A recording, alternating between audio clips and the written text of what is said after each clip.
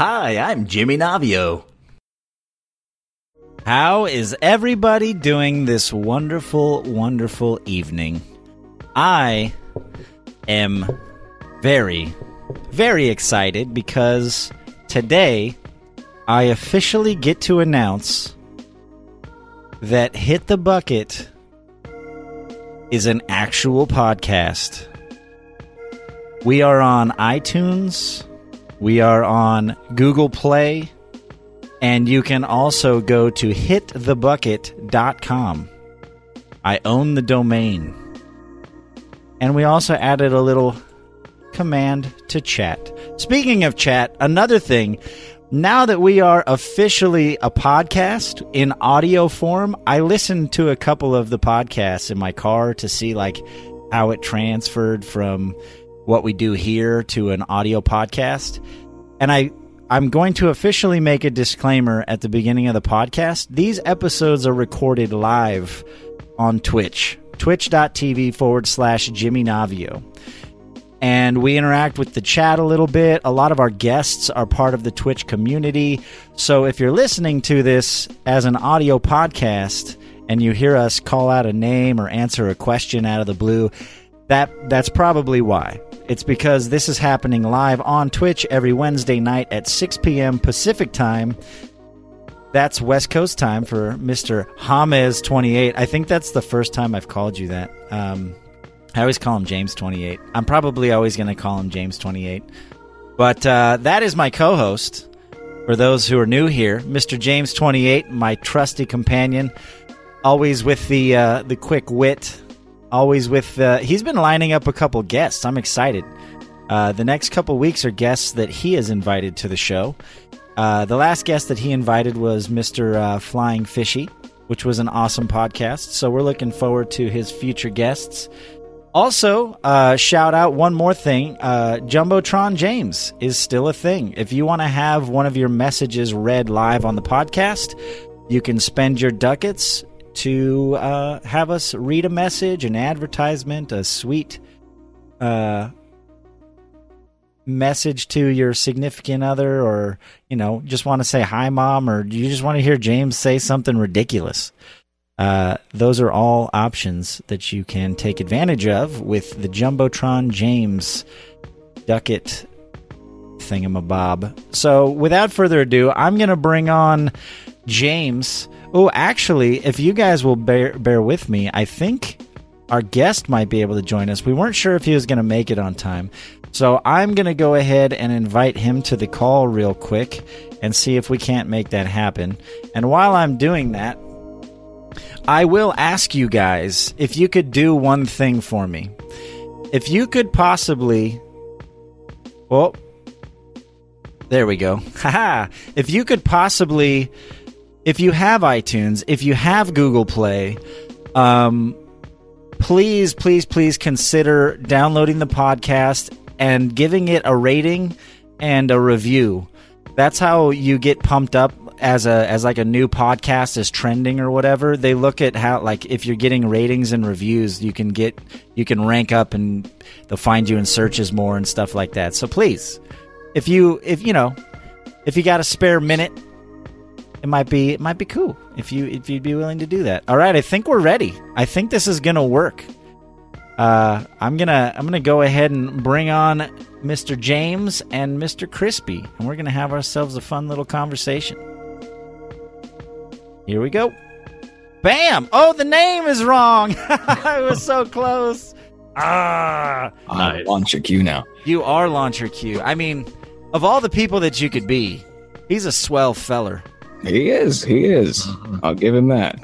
So while I'm fixing your name, James, why don't you go and tell the people about your recent gig that you got? Oh, all right. Well, more recently, I have tried to land this position as an editor for another streamer. She goes by the name of That Was a Banana, and it's just doing the whole take her Twitch live streams and put in a format that's good for YouTube. Nice. So what does that entail? What are you doing exactly? Well, main thing, I'm going to her Twitch streams. I'm watching them because doing all the stuff as the stream goes on and making like notes like, oh, something interesting happened there and here. It's a lot easier than going back in time and looking over 8 hours of footage and like, well, time to scrub this for something interesting, because that's not fun. But other things I have to do involves some basic like art design. I had to make like an outro. I spent 3 hours taking a still image and then isolating various parts of it so I could animate it, because there was no live version of it anywhere. Nice. And I needed it to be moving. So I had to do that. It was painful, but now that it's done, it's like a huge weight off my shoulders. Well, I hope she's paying you well. That sounds like it was time consuming. Mm-hmm. It was basically, I feature creeped myself. I was like, oh, I can just do this. But then I was like, but what if I do this instead? And then it just kept going until I had like it fully animated. I really didn't need to do that, but now that it's done, I'm like, couldn't be any other way. Gotta watch out for that feature creep, man. So Crispy Audio, yes, sir, our guest of the evening. Mm-hmm. We're gonna learn all about the man, the myth, the legend that is Crispy Audio. I don't even know how we met. Did you just show up on like a Thirsty Thursday one night and we were playing like Rocket League or something? I honestly don't remember the first time you showed up. So the first time I showed up, we actually met on what's the game called? It's the one I called you out on. You hadn't played in a while. What type of game is it? Jackbox. It's a battle royale. Oh, Darwin Project. Darwin Project. There you go. Yeah. I was actually in my first game of Darwin Project, and you were the host. Oh, I really? I was the director. Yeah, the director. There you go. Yeah, that's right. Yeah, you were the director. And so we had like the most obscene, explicit conversation throughout that entire game. And I was like, you know what, man? I like this dude. I'm going to go find him. Nice. I eventually followed you, and here we are today. Dude, I forgot all about that. There were others that I trolled a lot of people as a director when that first came out. So it was an interesting system in Darwin Project. Yeah, we should play that some more. Sir. We need to do that on a Thursday again. We should. So, Crispy, you are from a town close to Coachella, California, correct? Yes, sir. But you Yes, tell sir. people you're from Coachella because nobody knows what your town is called? Or? Well, nobody really knows where Palm Desert is. Right. So it's either you got to tell them Palm Springs or Coachella. Right. And most people are like, oh, Coachella, the festival. Yeah. They can Most handle people that are like that. And I'm like, yeah, I can pretty much hear the bass from that festival in my backyard. Oh, wow. That So- close? Yeah, it's decently close. All right. And you are a musician. To an extent. To an extent. I mean, come on. Just a bit. He Come on. dabbles in it as a hobby. I dabble. You know, I picked up a horn one day and started making face farts. Yeah, that's kind of really where it started. How did it start? I need a timeline. So, like, did you play for school? Just like, did your parents force you to play an instrument? Like, how did you get into trumpet, and how did it begin? So back in third grade, my elementary school came and opened up a music program. And my parents saw that when they picked me up one day from school, and they said, you know what, you want to do something there? Do you want to play an instrument? You know, it might be fun. Might enjoy it. And I said, you know what? Yeah, I want to play the drums. I want to beat shit. Yeah. Mm-hmm. So we stand in line and we go up and we're like, yeah, he wants to play drums. And they're like, oh, we have no more practice pads. And so my dad goes, well, I used to play the trumpet in high school, so you might try that. Ooh. And so I went home with a trumpet that night. And apparently most people can't make a note on it the first time they try, but I was able to. Yeah. And so it was like kind of a quote unquote natural talent. Mm-hmm. Yeah, because isn't trumpet like all like mouth? It's all lips. Just blowing. It's Yeah. lips, tongue, air, and you have to be able to put enough air through the horn that you're not going flat constantly. Mm-hmm. Lips and tongue, huh? Mm-hmm. I'm talented with my mouth. I was gonna say the ladies probably appreciate your dexterity. Oh yeah. Nice. So you sign up, you start doing trumpet in grade school, and you just never stopped. Did you do it? You did do it through high school? Were you like in jazz band, marching band? Did you do all that stuff, or? No, actually. So the program that I started in elementary school was run by the same people that I was involved with a month ago when I quit the program. So okay. for the last 13 years, I've been with the same group of people, learning, developing. So I've literally grown up, with the same group, the same circle of friends. So we've got a real close sort of a thing there. I was in band for 1 year in middle school, but it did not end well. Uh-oh. Because that band director did not have a good relationship with my band director. And so when I finally kind of admitted, yeah, I'm part of this band as well, they just started treating me like shit. Yeah. They were like threatening to make me fail the class, and I'd have to take it again for an elective. And so it was just, my life was hell. But I ended up cussing that teacher out at the end of the year. Nice. I'm sure they deserved it. Mm-hmm. What's their name? Let's call them out. No, just kidding. So how did that go from now? So obviously you mentioned that you got into audio engineering. Was that, so when did you start, you've recorded, let me form this fucking question. You started performing trumpet for some groups, some notable groups. Did that happen first, or did the audio engineering come first? Like where did all that, what was the transition? Trumpet was the main part of my life for about 10 years. Okay. For about 10 years, well, I was learning for about 4 years, and then I started getting some more decent gigs, actually getting my name out there. People started realizing, he's only 13, 14 years old, but he can play. Oh, wow. Mm-hmm. And so it's more or less of they didn't want to hire a professional, and they thought they could pay me a little less. Yeah, pay the 13-year-old, he can do it. Kind of makes sense. I mean, if you can play the runs... If you can play the runs and you're young, you can get away with paying them less. Yeah. That's kind of a business thing, but... it's like he doesn't know what a standard pay is. Yeah, exactly. No experience. I didn't. I'll be honest. I didn't know what a standard pay was. Here's $20 and a lollipop. I mean, I was playing gigs for $25 and I'd be working for 8-9 hours a day. Wow. Yeah. So it wasn't great money at all. Child labor. But I figured throughout the time I was in middle school and high school, doing that was good enough for the experience just because I was still in high school. Right. And I wasn't able to actually go and do anything, huge. Yeah, no, experience is just as important. You're already getting like real world experience at a young age. So. Yes, sir. Just saying I've been paid to do this. You're like a step above like everyone else trying to just get into that. Yep. Yeah, I can't, because that was one thing I was going to ask you, because you said you were 19? I'm 19, yeah.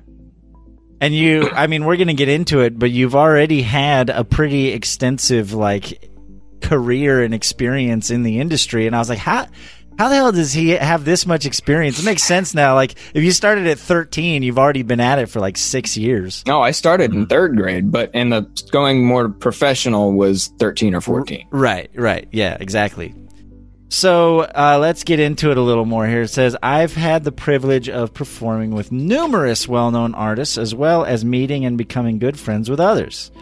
So you gonna drop some names or what? I want to know.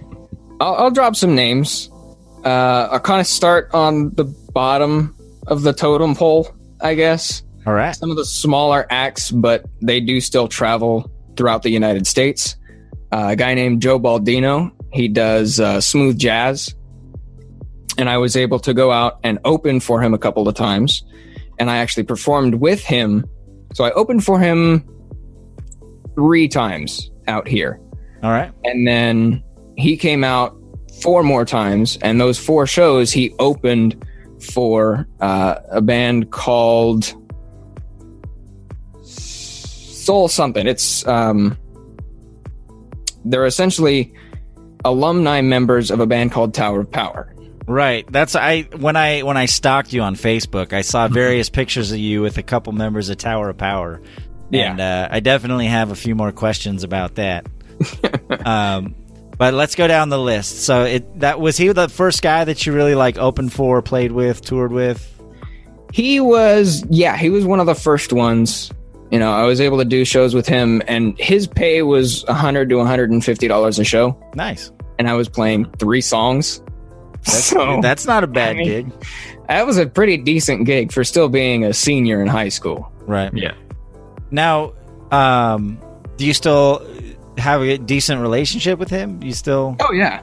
Keep we in still touch, talk. still do stuff. We still actually give each other merchandise from whatever gigs we do. Nice. So, Awesome. that's always a good relationship to have. Oh, for sure. It's always good to not burn bridges. No, yeah. That's one thing I've learned hardcore in this industry is burning bridges is bad. Did you learn that the hard way? I did. I learned that the hard way. Yeah. There was a gig that I could have gotten that would have paid $2,500, Right. and it was an hour-long show. So it was really good pay for a really short gig, Nice. and it was extremely easy material to learn. Like I would have learned it in 1 or 2 days and had it down. So it was an extremely easy gig, easy money. But somebody that was already in the band heard that I was a potential member or a potential fill-in for that gig, and I had burned a bridge with them. We kind of had an argument that may or may not have turned physical. Oh, no. It didn't end well, and don't have to say it, but I didn't get the gig. Yeah. I knew that's where this story was headed. So that was kind of an unfortunate one. Yeah. So yeah, I did learn that the hard way. Mm-hmm. So you hear that, kids? Don't punch people. If you're mad, just chill out. Just Unless talk they it hit you out. first. If they hit you first, knock them out. Yeah. Mm-hmm. If they hit you first, kick them in the nuts and run the other way. Don't deal with it. Just, fighting is bad. It never ends well for both parties. True. Mm-hmm. So let's go up the list then. So it started there, and where are we headed next? Let's see. Let me go. I'm actually going to go to my Facebook so I can kind of look at whoever you saw and just kind of give you a story on them. The one that stood out the most was a couple of guys from Tower of Power. So Yeah. did you ever have any interactions with Tower of Power as a? Did you ever Did I as a ever play with player? them? Yeah. No, I did not. Unfortunately, those are some guys that I'd really love to be able to perform on stage with because they almost never have a bad day.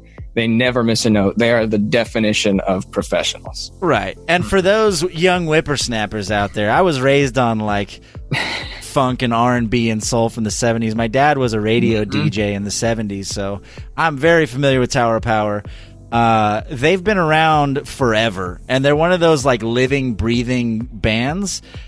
Not only because they're a group, but they've had like 40 different members over the years. Like if you go to their Wikipedia page, it's just a giant list of a bunch of talented ass motherfuckers. And they've played. I made a short list here. Some of the names they've played with, other artists that they've played with, because they're their own band, but they've also played with a lot of other artists. Otis Redding, Aaron Neville, Aerosmith, Bonnie Raitt, Elton John, Huey Lewis, Paula Abdul, Grateful Dead, The Monkees, Jefferson Starship, Fish. Like the list is ridiculous, and they're known for being one of the tightest, most consistent. Like you said, they never have a bad day. When it comes to like a horn section that can just like make you question your life, like those guys are insane. Oh yeah, some of the runs that they play, it's really questioned. I've questioned why I play the trumpet after listening to some of the runs that they play, Right. that they have in their albums, and I just kind of listen to them and I go, I could never play that. I give up. I'm gonna hang it up. I'm just gonna put my horn away and never look at that again because I'm never getting to that level ever. Yeah. But so while you're looking at that list, it says here that you've recorded and featured on various albums. I have. It's been 5 now. Any that we would recognize? Any? Not necessarily. No. They're all pretty no much platinum. they're all local to the Southern California area. Okay. They were never really thrown online. Okay. They were always just, we made, 100, 250, maybe 500, physical copies, and we just sell them at gigs as merch. Yeah. So nothing huge. Not like I've worked with Drake or anything like that. Not yet. Not yet. That's Not the end yet. goal right That there. would be great. Yeah. That would be amazing. So I wanted to ask you how important or how integral was it to be in Southern California? Like, does being in Coachella afford you certain opportunities that you probably wouldn't have had otherwise? Like, I feel like with all the music kind of coming through there, like, did that play a part in your early success? I think it may have. It was never as big as, say, LA, Right. because the music scene in LA is just uncomparable. You can't match that. Sure. Yeah. But being in Coachella, where you have Rihanna and Drake and Lil Wayne and all them coming out, they're all performing here at a 3-day festival, and then you've got Stagecoach right after. So you've got all this great music, all these huge acts that are coming through the same little town. Right. I mean, I think it did play a decent part in why music was such a big thing down here and why it became such a big thing in my life. Sure. Now, your earlier gigs, like, when you started taking it more seriously, age 13, 14 or whatever, how does that happen? Like, are your parents musicians? Did you know a guy that knew a guy? Did they know about your band? Like, how'd you get your foot in the door? Because it's like you had to have known someone or did something or been somewhere at the right time. Like, a lot of getting into the professional side of music is having connections. right. Mm-hmm. If you don't have any connections, you're going to have a hell of a time trying to climb that totem pole. I mean, the biggest reason people get gigs is not because they're good. Like, you could have the best player on earth versus the person that has a connection with a band, and the person with the connection is going to get the gig. Sure.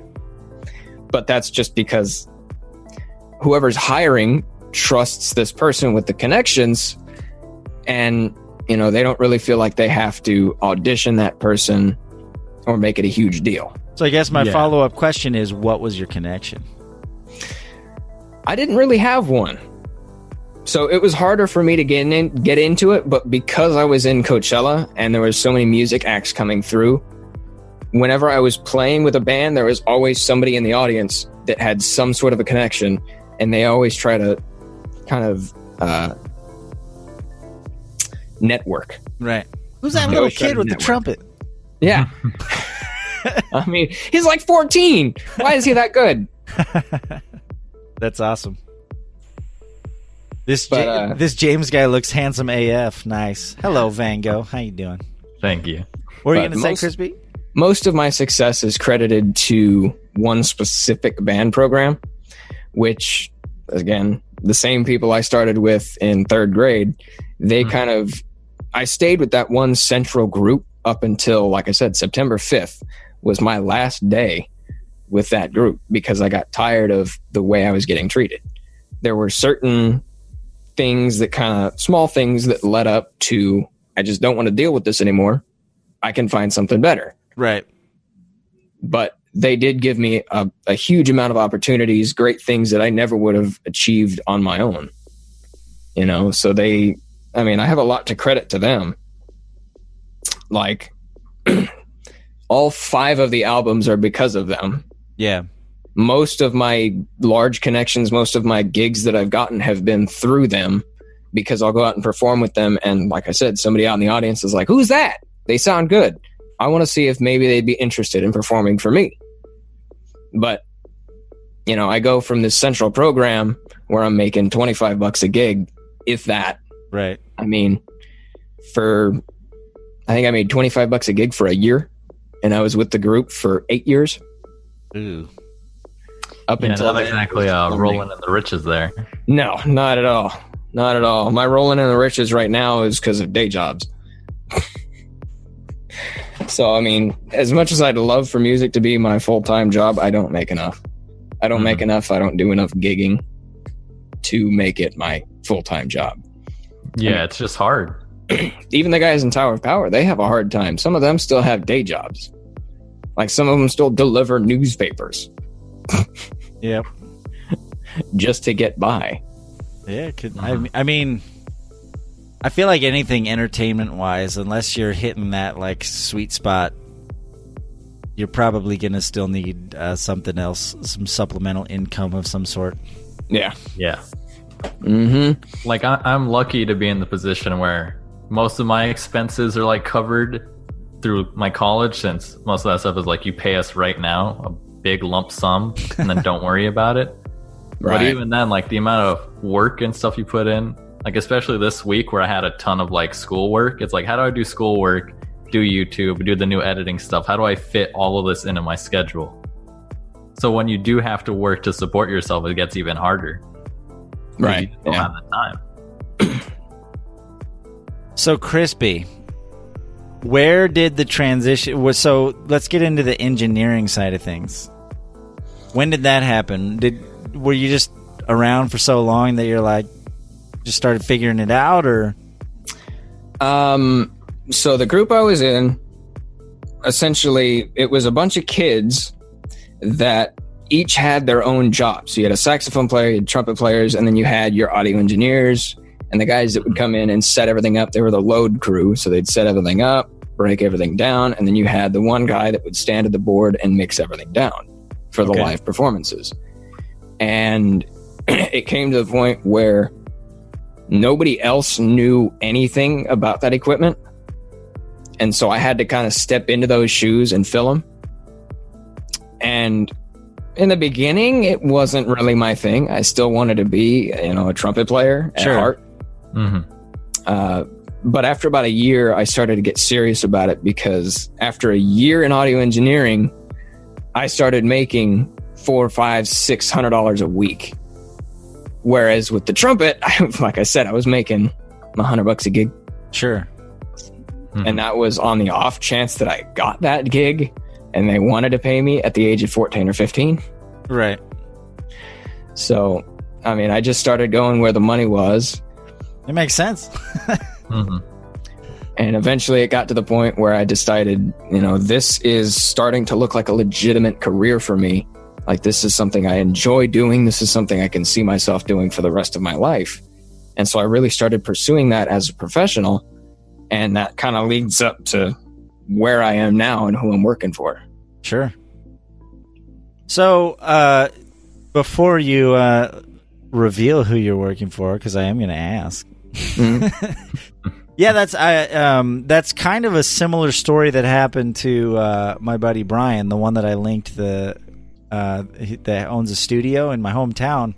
Right. He played for bands for years. He's a drummer. We're both drummers. I've been playing drums since like 5th, 6th grade. That's always been my thing.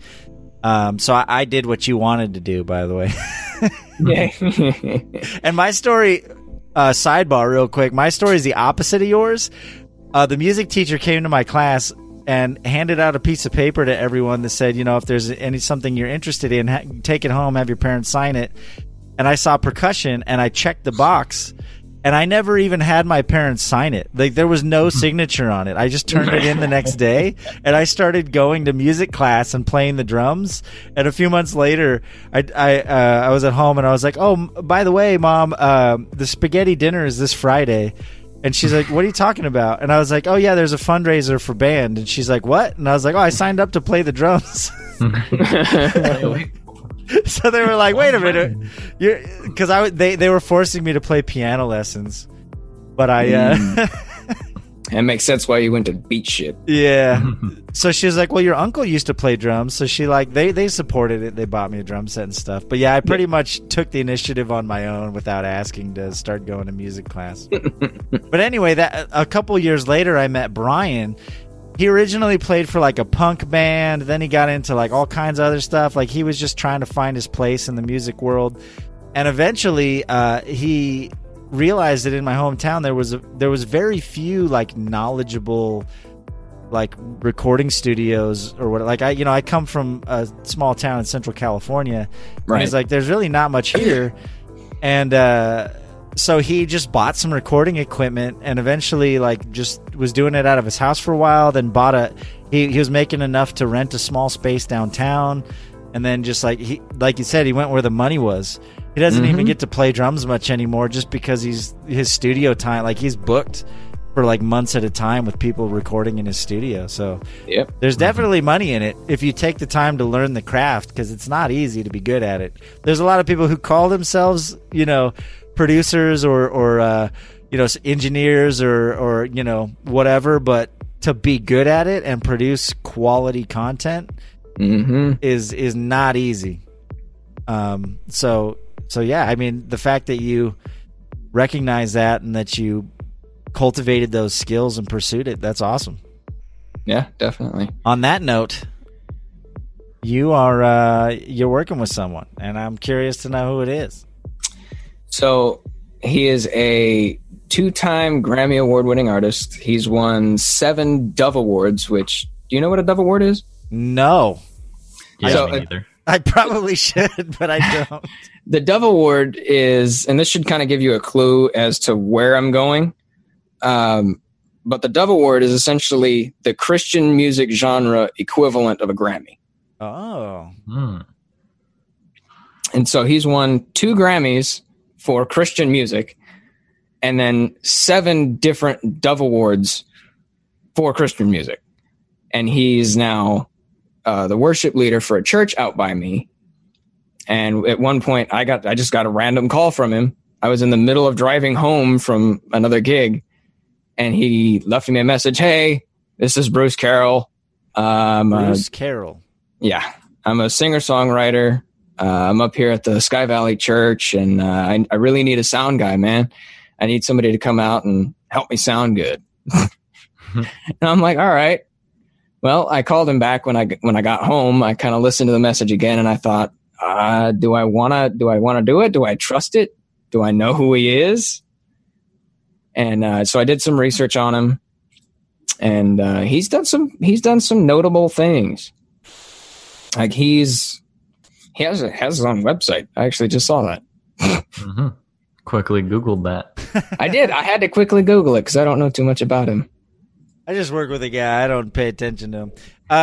So that begs the question that I know I'm using that phrase wrong. Thanks, everyone who's listening to this. I know I'm using that phrase wrong. Y'all can go suck on it. But it makes me want to ask the question, are you Christian? To an extent. To an extent. Because if you weren't, it would be interesting if you were like atheist or agnostic and you're working with a Christian guy, and how much that plays into the dynamic is just the first thing I thought of. Yeah.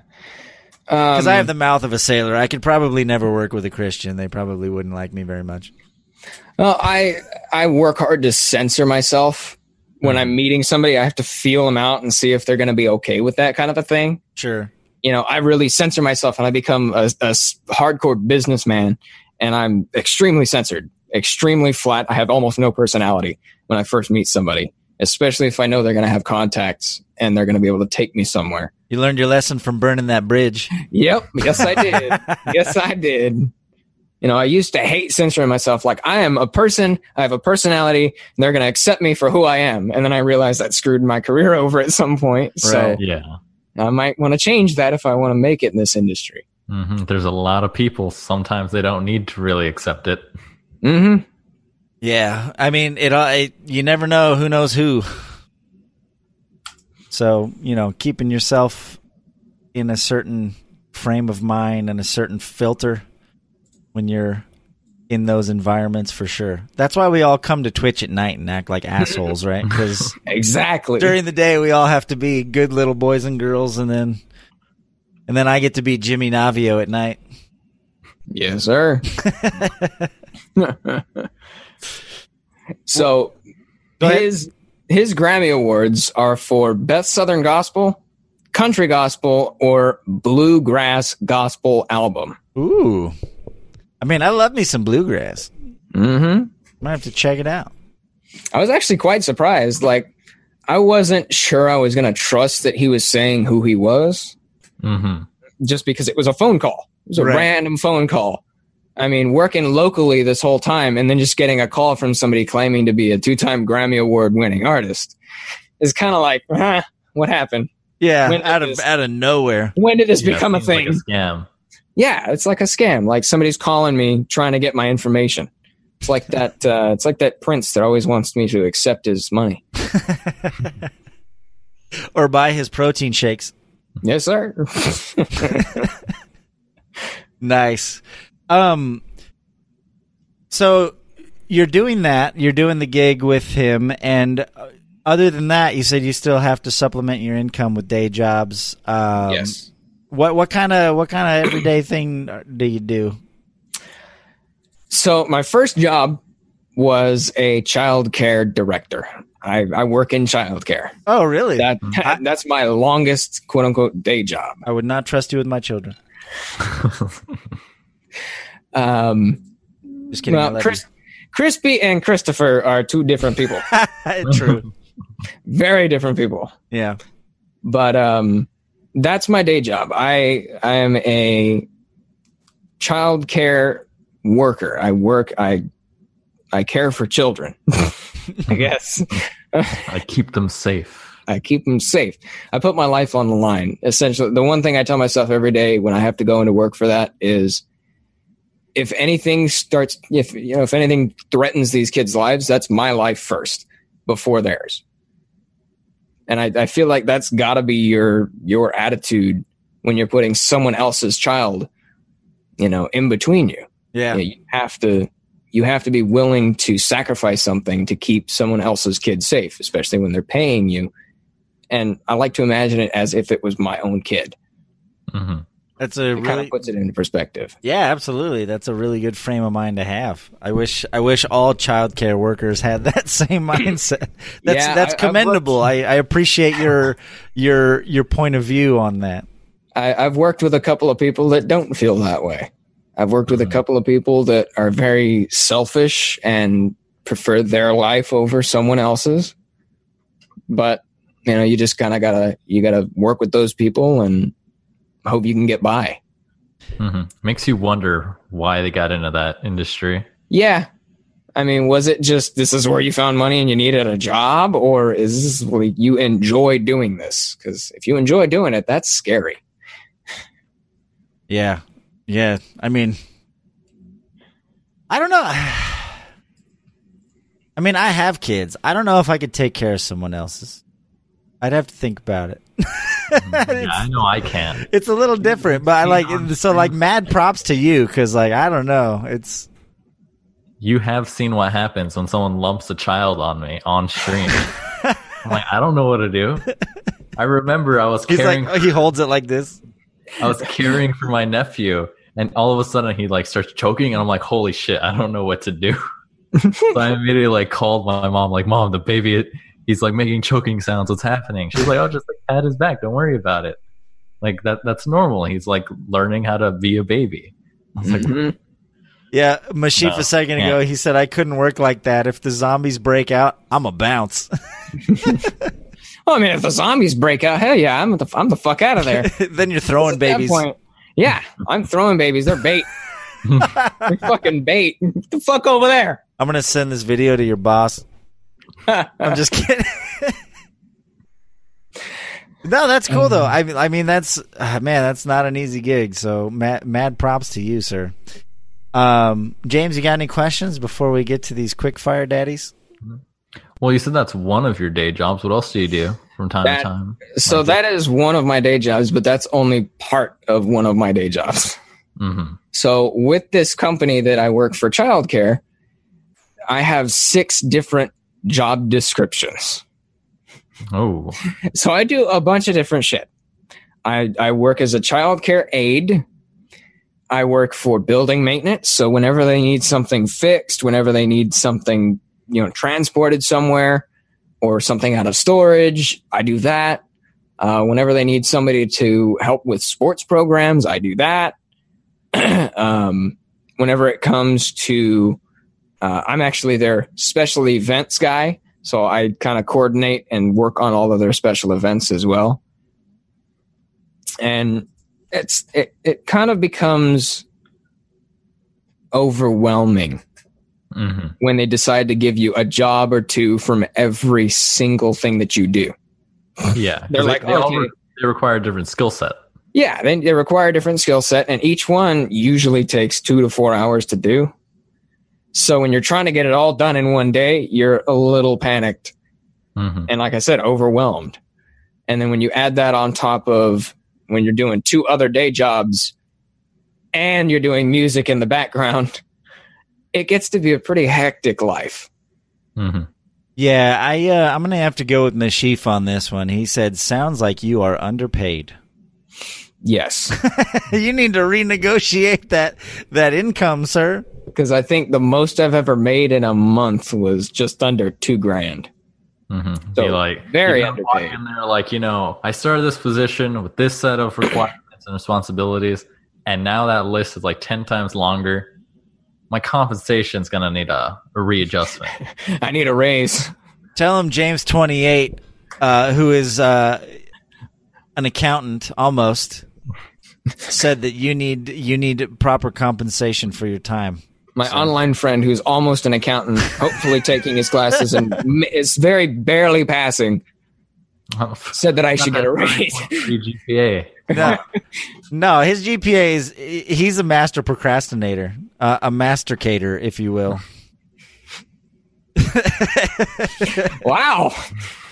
Thanks for the compliment, Jimmy. No, I'm just saying you're good at getting stuff done at the last minute. That's all. Hey, man. I mean, sometimes a lot of people work the best when they're under pressure and they're on a time limit. That's true. Oh, I know, but I hate it. I cracked a joke in class the other day because my teacher was like, oh, the paper is going to be 15 pages long. And I was like, oh, man, that's going to be kind of hard to do the night before. And people laugh, but it's I know me. It's part of that's a joke. Part of that's reality. Yep. It's like when people talk shit, there's an underlying little bit of truth in everything people say. Yeah. Yeah. So James, what's due tomorrow that you're not doing right now? Ooh, no, I made sure. All right. First, I slept through a thing I was supposed to do at 8:45, but that's okay because I can cover that. But then I had to do my accounting homework. I had 4 assignments, all due tomorrow. One of them that's still undone because I was looking at it and I was like, what? I'm reading the problem. I don't know how to do this. But the other 3, I was like, easy peasy, done in 10 minutes. Then I had a short proposal I had to write. It's going to make me sound very smart. It is on the topic of digital colonialism, specifically how Google, Microsoft, and Facebook are attempting to penetrate the Indian market to basically form a monopoly and get them hooked on their platforms. Wow. So that one's the most I had to do. But then everything else is easy. I have a test tomorrow, but that's easy. Can you hurry up and graduate? Because I'm probably going to need an accountant soon. That's the plan. I could probably use an accountant too. Yeah, James is going to be spend a little too much money. Twitch accountant extraordinaire. That's the goal I have. It's how at TwitchCon they're having a panel on taxes. Nice. I want to be the guy Twitch streamers go to figure out how to pay their taxes. That's perfect because a lot of people don't know all the rules and regulations behind it. I just don't pay them. I'll get audited eventually, but whatever. Well, when I start making money on Twitch, I'm coming to you. I'm gonna find you. You want it? You got it. Yeah, twitch.tv/crispy audio. Hell yeah.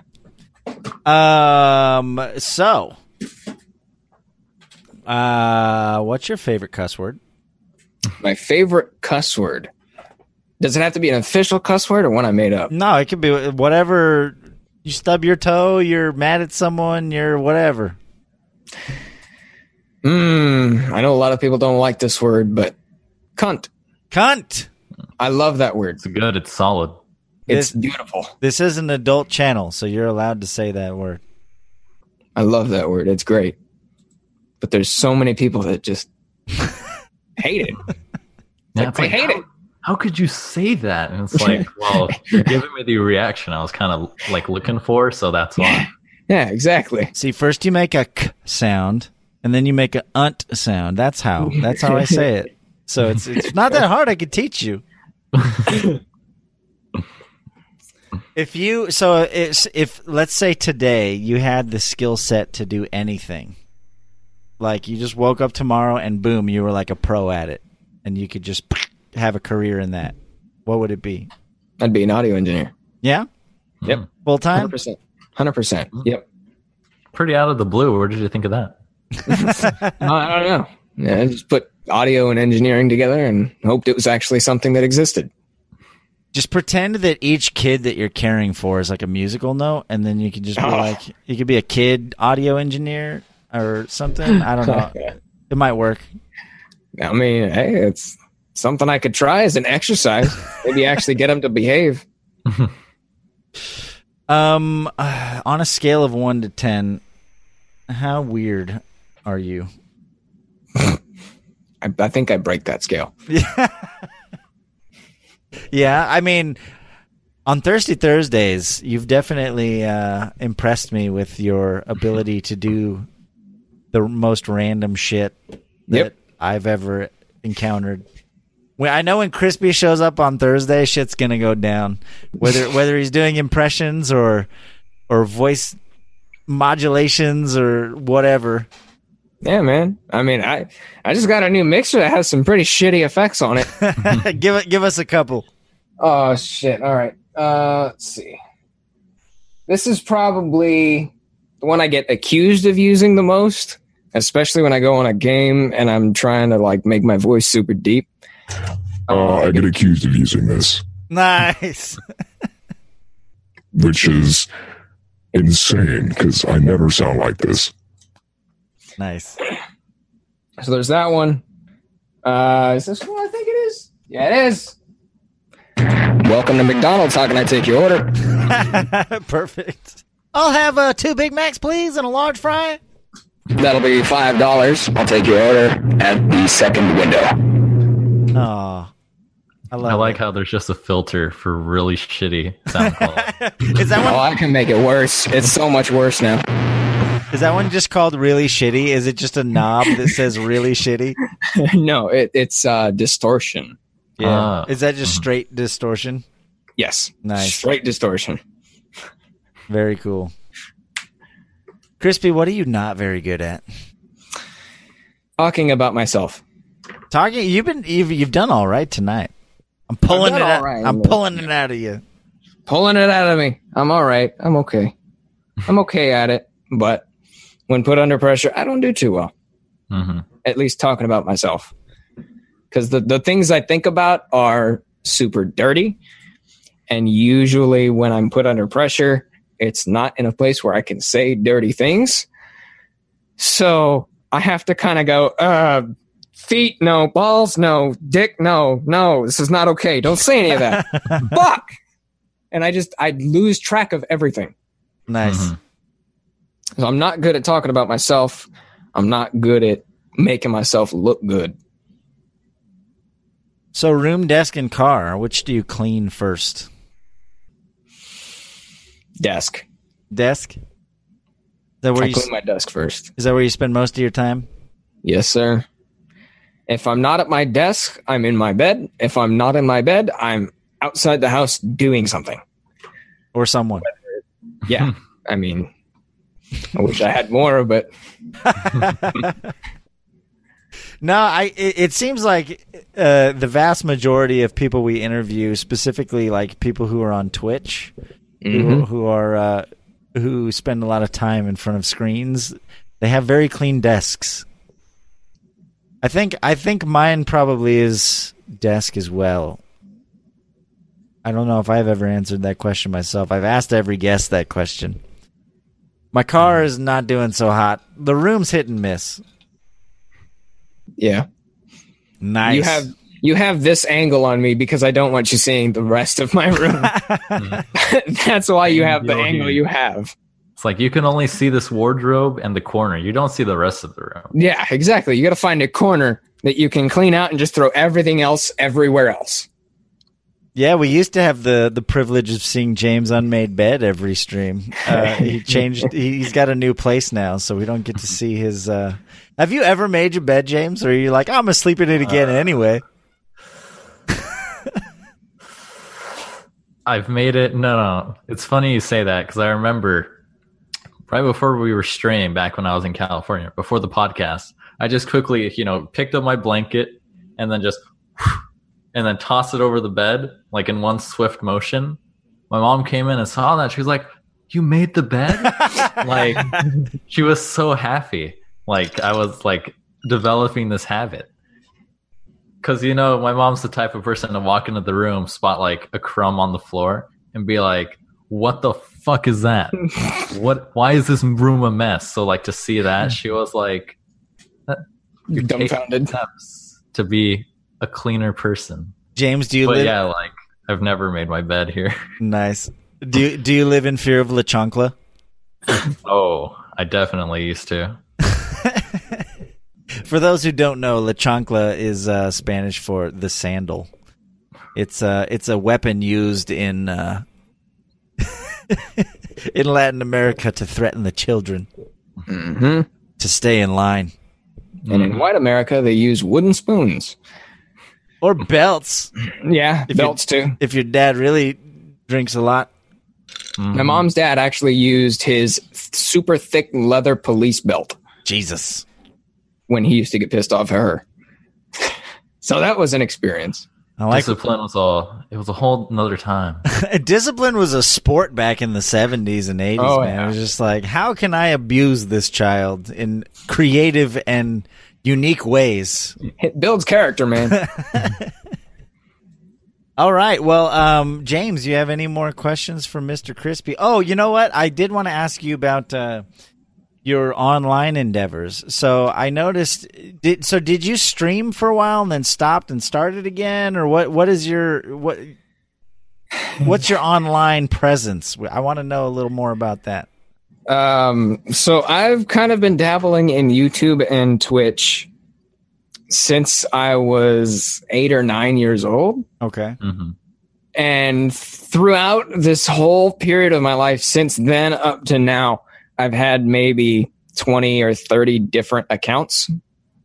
Just because when I was younger, if I forgot my password, I wasn't smart enough to say I forgot my password. Email me a new one. Mm-hmm. So I just delete the account and make a new one. Create new accounts all the time. Exactly. And they would last for a point that on YouTube, I'd make the account, I'd record a video. I wouldn't be happy with the video, so I'd re-record it. And then I'd upload it, and then people would get pissed off at me and start talking shit in the comments, and I'd delete the account. I was like, I'm done with this, not doing it anymore. And then 2 or 3 months later, I'd do it again. Mm-hmm.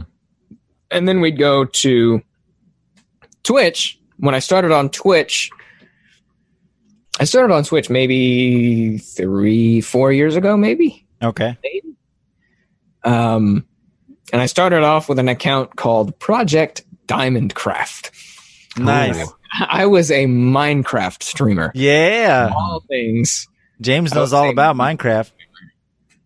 I've actually debated going back to it. I really have. Played the latest patch. It's not bad. No? I don't know. I moved away from Minecraft when they added the new combat system. Where it's like you had that charge, like you could hit and then it had to recharge before you could attack for full damage again. Mm-hmm. I moved away from Minecraft when they pulled that in because I was like, well, now I can't just spam left click. Yeah, I remember. Not as fun anymore. Combat used to just be like, who can left click the fastest? Exactly. James had a macro. He just hold down his mouse button and it would just. No. See, Jimmy, that's the problem. You don't physically click. You bind that to your scroll wheel. Ah, And then you're just chopping like a ninja. Mm-hmm. And so with Project Diamondcraft, I streamed a straight month consistently every day for 4 or 5 hours. I mean, even weekends. Mhm. Like, I made it my goal. Like, I wanted to be a big. I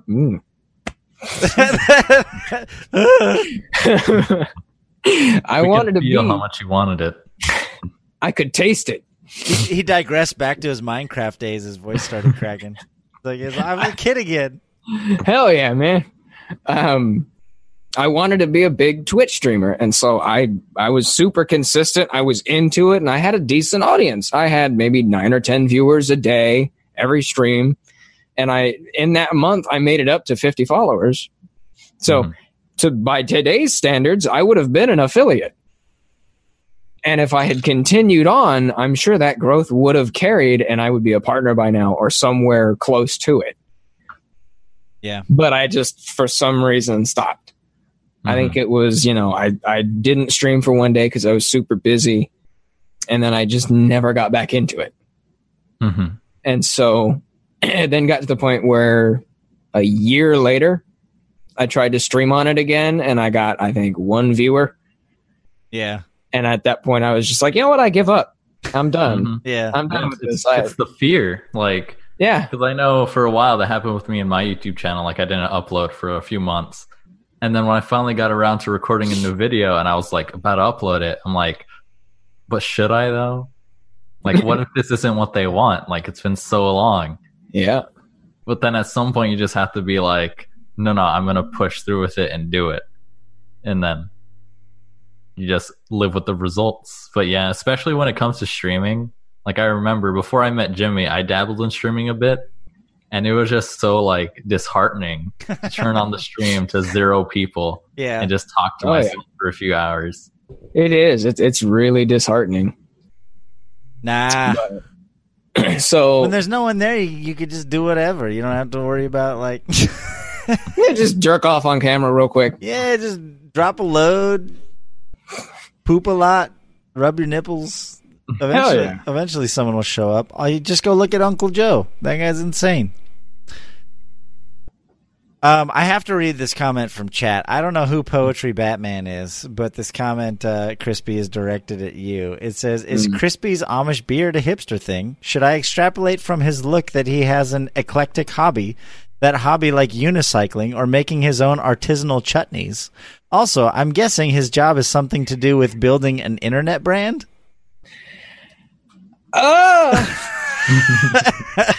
It's very strange, man. That's very strange. That beard says I build barns, but a beautiful say says I model barns. No, I would love to have a much more full beard. Like, I actually admire Jimmy's beard. Oh, well, thank I you. will be honest. Because compared to mine, my little patchy thing, compared to mine, yours is glorious. It's just age. That's all it is. Trust Yeah, me. I shave twice a week because if I don't, it's just like patches of hairs. I don't look good. If I want to stay cleanly shaven, I have to shave every day. Otherwise, I just get these thick patches of just gnarly, and it just itches. It itches like hell. Yeah. And I have to deal with that for at least a week before it grows in enough to be kind of like fluffy almost. Mhm. Yeah. And it doesn't itch anymore. Otherwise, what's the fucking point? Which is why I just let it grow out. I grow it out and I just trim it. Yeah. So at least it looks halfway decent. That makes sense. So one last question. I saved this one for last because of your musical and audio background. You have audio in your name, for Christ's sake. Yes. Is there a specific sound that when you hear it, it triggers you in some way, either negative or positive, like recalls a memory? Is there a sound or a note or a chord or a, something like that, a guitar twang or something that just triggers you? When you hear it, you go boop and you're in a different place. Metal on metal grinding. Yeah. metal on metal grinding takes me back to when I was 12 years old. I was 12 years old, and I was involved in a high-speed rollover car accident. Oh, Jesus. So that takes me back to that, and I still have flashbacks and panic attacks to this day about that. I mean, there was a time just a month ago where I was driving in the middle of the night. I had my windows down, and I started smelling something which, in my mind, smelled like the hospital.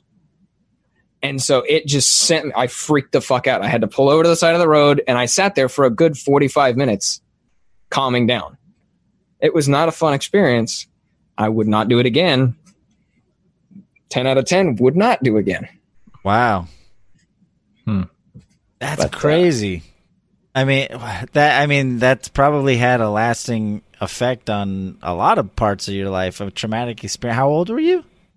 I was 12. 12 years old. So you're definitely old enough to like carry those memories with you, man. Oh yeah. Yep. Wow. That was one of the worst experiences of my life by far. Wow, man. I can't imagine. Mm-hmm.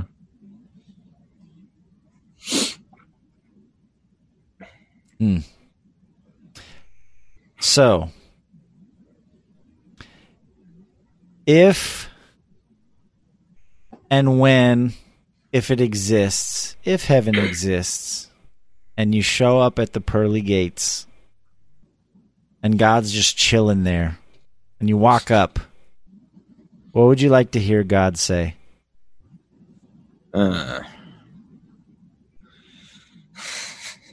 I'd like to hear him say, "Welcome, my child," but I don't know about that one. I don't know if that's going to happen. I've done some shit in my life I'm not proud of. Sure. You're only 19 though. You got a lot of time. Like repentance is a thing, right? Yeah. Yeah, but Go confess. I don't know how much I believe in it. Yeah. Well, you seem like a good kid to me, Mr. Crispy Audio. From what I've heard tonight, you're doing well. I'm all right. I'm doing okay. Yeah. So, James. So, Jimmy. Unless you have any other questions for Mr. Crispy Audio here, you know what it might be time for? Would you happen to mean some Mashif's beef? Almost. Oh, almost. But then I have no idea what's going next. But I decided that. But right before Sheaf's beef, we usually take a break. But right before that break. Now is the time for James to shine with his silky, sexy-ass man voice. It's like I should get used to you saying this. What? No, it's going to be different. It's going to be like slightly awkward and inappropriate every time, and you're just going to deal with it. I'm going to change it up so you don't know what's coming. Oh, man. We have a new segment that started in the last podcast called Jumbotron James. You can submit a Jumbotron James by using the Ducket system on Twitch, and he will read your message live during the podcast. We have 3 this week. 2 of them are from our guests. They are. Which is awesome. He didn't know he was going to be a guest until like Monday. So. Yeah. But one of them is just stupid. No, there's no such thing. I remember one of them, but I don't remember the other one. You paid for it. It's not stupid. I don't remember what the second one was. I remember the first one because it's over 250 characters. Yeah. It is, yeah. I remember that one. But I don't remember what I put in the second one. By the way, James, Lady Navio, before we get into it, Lady Navio pointed out that your hair is exceptionally voluminous. Voluminous. That's the word. I noticed. Not sure why. It's like when Gator Pete asks, like, "Oh, do I use any product?" I don't. It's basically more of a symbiotic thing. You woke up like that? Yeah, I feed the hair, I eat right, and then it pays back. But I can't tell it what to do. Nice. All right, James, now is your time. We will both shut up, and you get to read these 3 Jumbotron messages from our viewers. All right, here we go. These first 2 are from Mr. Crispy Audio. Before time began, there was the cube. We know not where it comes from, only that it holds the power to create worlds and fill them with life. That is how our race was born. For a time, we lived in harmony. But like all great power, some wanted it for goo, because that's where it cut off. I love that, though. Some wanted it for goo. Oh, that was good. That was good. And then the next one, sellout mode, twitch.tv/crispy audio, the sexiest man you will lay. Oh, fuck, I ruined it. Start over. Start from the beginning. I instantly skipped to the end. Oh, fuck. It's hard doing it on the first pass through. Twitch.tv/crispy audio, the sexiest man you will ever lay your eyes upon. And then the next one from Mr. Sasha Banks, probably in class, or else he'd probably be in chat right now. Somebody once told me, the world is gonna roll me. I ain't the sharpest tool in the shed. She was looking kind of dumb, with her finger and her thumb in the shape of an L on her forehead. Well, the years start coming, and they don't start coming. Fed to the rule, and that's the character limit, but he wanted to put the entire song there, because I was there when he requested this one. Oh, we do have one lastly, more. From Ninja Breadmon, wood. Ninja Bread. Short, sweet, concise. Short and sweet. Ninja Breadmon spent 2,000 ducats to type the word wood. That's dedication, sir. Ninja Breadman, I commend you. By the way, he's one of the first viewers that ever watched my stream. And also, he's one of the few viewers that is invited to my wedding. So, we don't have a date yet, but eventually. Eventually, whenever that becomes a thing. When it happens, Ninja Breadmon will be sitting in the audience. So that was Jumbotron James. And we're going to take a short break. Probably 3 to 5 minutes or so. And we will be back with some fresh, juicy Chiefs beef. So please stick around, guys. And thank you so much for being here with our guest, Crispy Audio. It's been amazing so far, and I appreciate it. Have a nice break, and we'll be back in a few minutes. All right. We are back. Before we get into the Chiefs beef, I did want to take another opportunity. A lot of people have showed up, so I wanted to remind you that we are officially tonight announcing that the podcast is now an actual podcast. You can go to hitthebucket.com, or you can look us up on iTunes or Google Play. Just search for Hit the Bucket. I know we're on a couple of the apps, too. Like, I use Overcast, and I searched for it, and I was able to find it. So Hit the Bucket is an actual podcast. You can subscribe to it, listen to it in your car, or while you're taking a shit, whatever it is you do. It's a podcast. And if you feel so inclined, it would help us out a lot if you're listening to it on iTunes or Google Play or whatever platform, if you'd give us a review. If you rate it, write a nice little, I really enjoyed the show, whatever. That helps us a lot to get ranked and whatever, SEO, or we show up on more searches if we've got reviews. So I'd appreciate it. A little thing you could do to help out. If you like what you see, if you like what you hear, give us a review. And without further ado, I'm going to bring the guys back on, and we're going to get into some Chiefs beef. I'm going to go straight to my media view. Oh, not that video. That's the wrong video. We want this one. Look at that sexy man. For those who don't know, this part of the show is called Chiefs Beef. And what we do is we watch a little video that was prepared by our friend Mashif. Twitch.tv/Mashif. He's our resident angry old man. He doesn't like anyone on his lawn. He also doesn't like bean juice on his cheesy burritos, which we have learned about him recently. So once a week he makes a video where he gets really upset about two different things, and we decide which one is worth getting upset about. Which one is the bigger beef? Has it started yet? No, we're getting into the Chiefs beef right now. We're about to do it. Make sure you guys are unmuted. Dessert. And when you're ready, if you've got the video up, we usually just do it on go. I'll say 1, 2, 3, go, and we'll all hit play at the same time. We have not watched this ahead of time. It's always a surprise, always a pleasure. This is Chiefs beef. All right, let me stop the music, and if you're ready, 1, 2, 3, go. Welcome everyone to another episode of Chiefs Beef. We're down here at JTR HMBR Studio Network Complex headquarters, where we are bringing you this week's hot beefs. Now here's your host, the man with the beef, Mashif. Welcome everyone to the ring. I'm your host, Mashif, bringing you this week's hot and spicy beefs. Let's get right into the ring and see which of the two is the biggest beef of the week.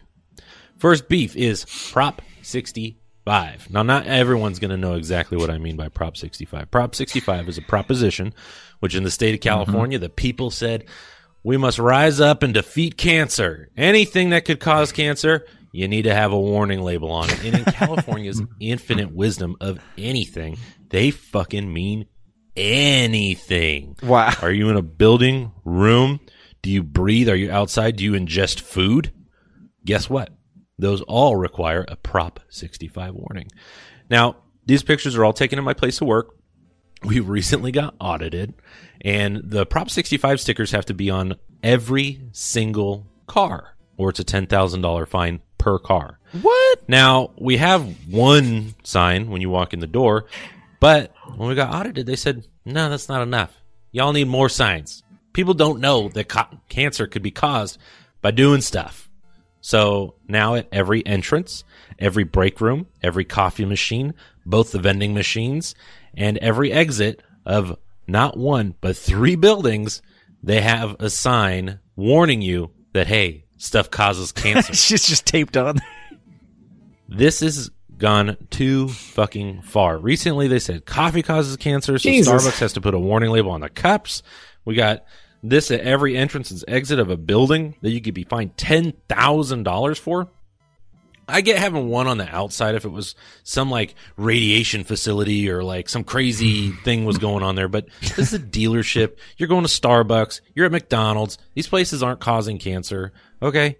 And even if they are, if all of this causes cancer, then we don't need the fucking warning labels, do we? Warning, cancer is a thing. Basically, that's all it's saying. True. You're not able to prevent going into any facility that has this. And this is just so broad and overreaching that it's time to dial it back and cancel the whole fucking thing, okay? If everything causes cancer, then nothing does. Beef number 2, restaurant spicy. Now, when I say restaurant spicy, I mean this from a gringo position. My coworkers at work say that's white people spicy, but what I mean by restaurant spicy is Ooh, some ketchup. salt and pepper. Oh, that's When you go to a ketchup. restaurant and they say, this is the spicy one. This is the one with the spice on it, man. You better watch out. You want the hot wings. And you order them and you eat them and you're like, fuck, this isn't even that hot. Someone smothered ketchup, like sour ketchup on this. That's what this tastes like. And you know what, restaurants? You need to either man up and make something that's actually spicy. And I'm talking spicy, like I'm sweating, I'm crying, it's so spicy. Or just take it off the menu, okay? Ketchup is not spicy. I know, I had a friend whose mom thought that ketchup was too spicy for her. If that's too spicy, stop eating. You're done. Just wither away and die.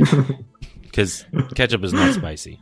And when I go to a restaurant and I order steak or a glass of water, if something comes back that isn't what I ordered, I'm upset. But their excuse with a spicy meal is, hey, we're just trying to warn the people that can't handle the other stuff.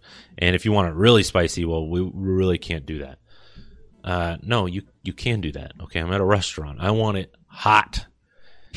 Give me the spice. Give Just me like the his heat. bean juice? Give me what I ordered. Restaurant spicy. You are the second beef of the week. Jimmy, James, chat, Crispy. I want to hear what you guys have to say about this week's beefs. Tell me, what do you think? And at the very end, I will let you know if you were right. Chances are Jimmy's wrong. Just saying. Fuck you. I paused at 4:21.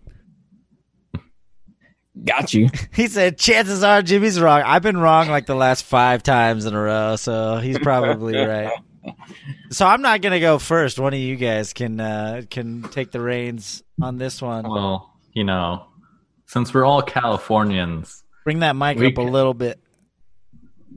since we're all Californians, we can all pretty much relate to the Prop 65. Because I remember coming to Vermont now. I bring that up all the time. I'm like, well, going to California, you're going to get cancer. Because it's like he said, it's everywhere. It is. Like, you do anything, Yeah. like the smallest thing in the state of California that causes cancer. So we got to let you know. And it's just like, it's everywhere. Like,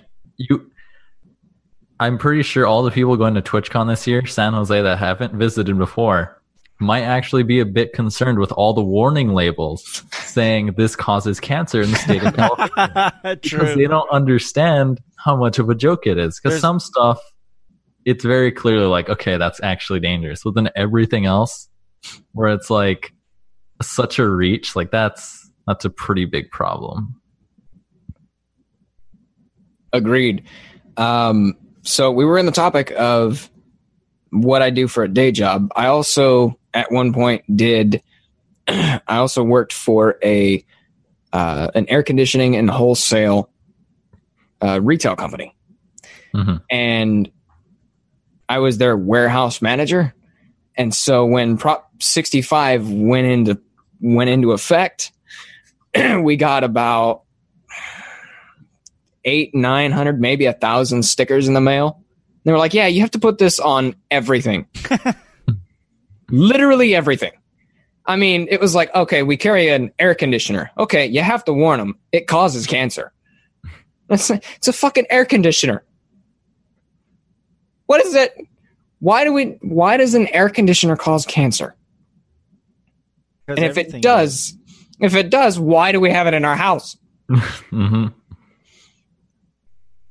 So much shit just doesn't make sense. And I mean, it took literally about a week to go through and put those warning stickers on everything. Because most of what we carried was you had to put a warning label on the box.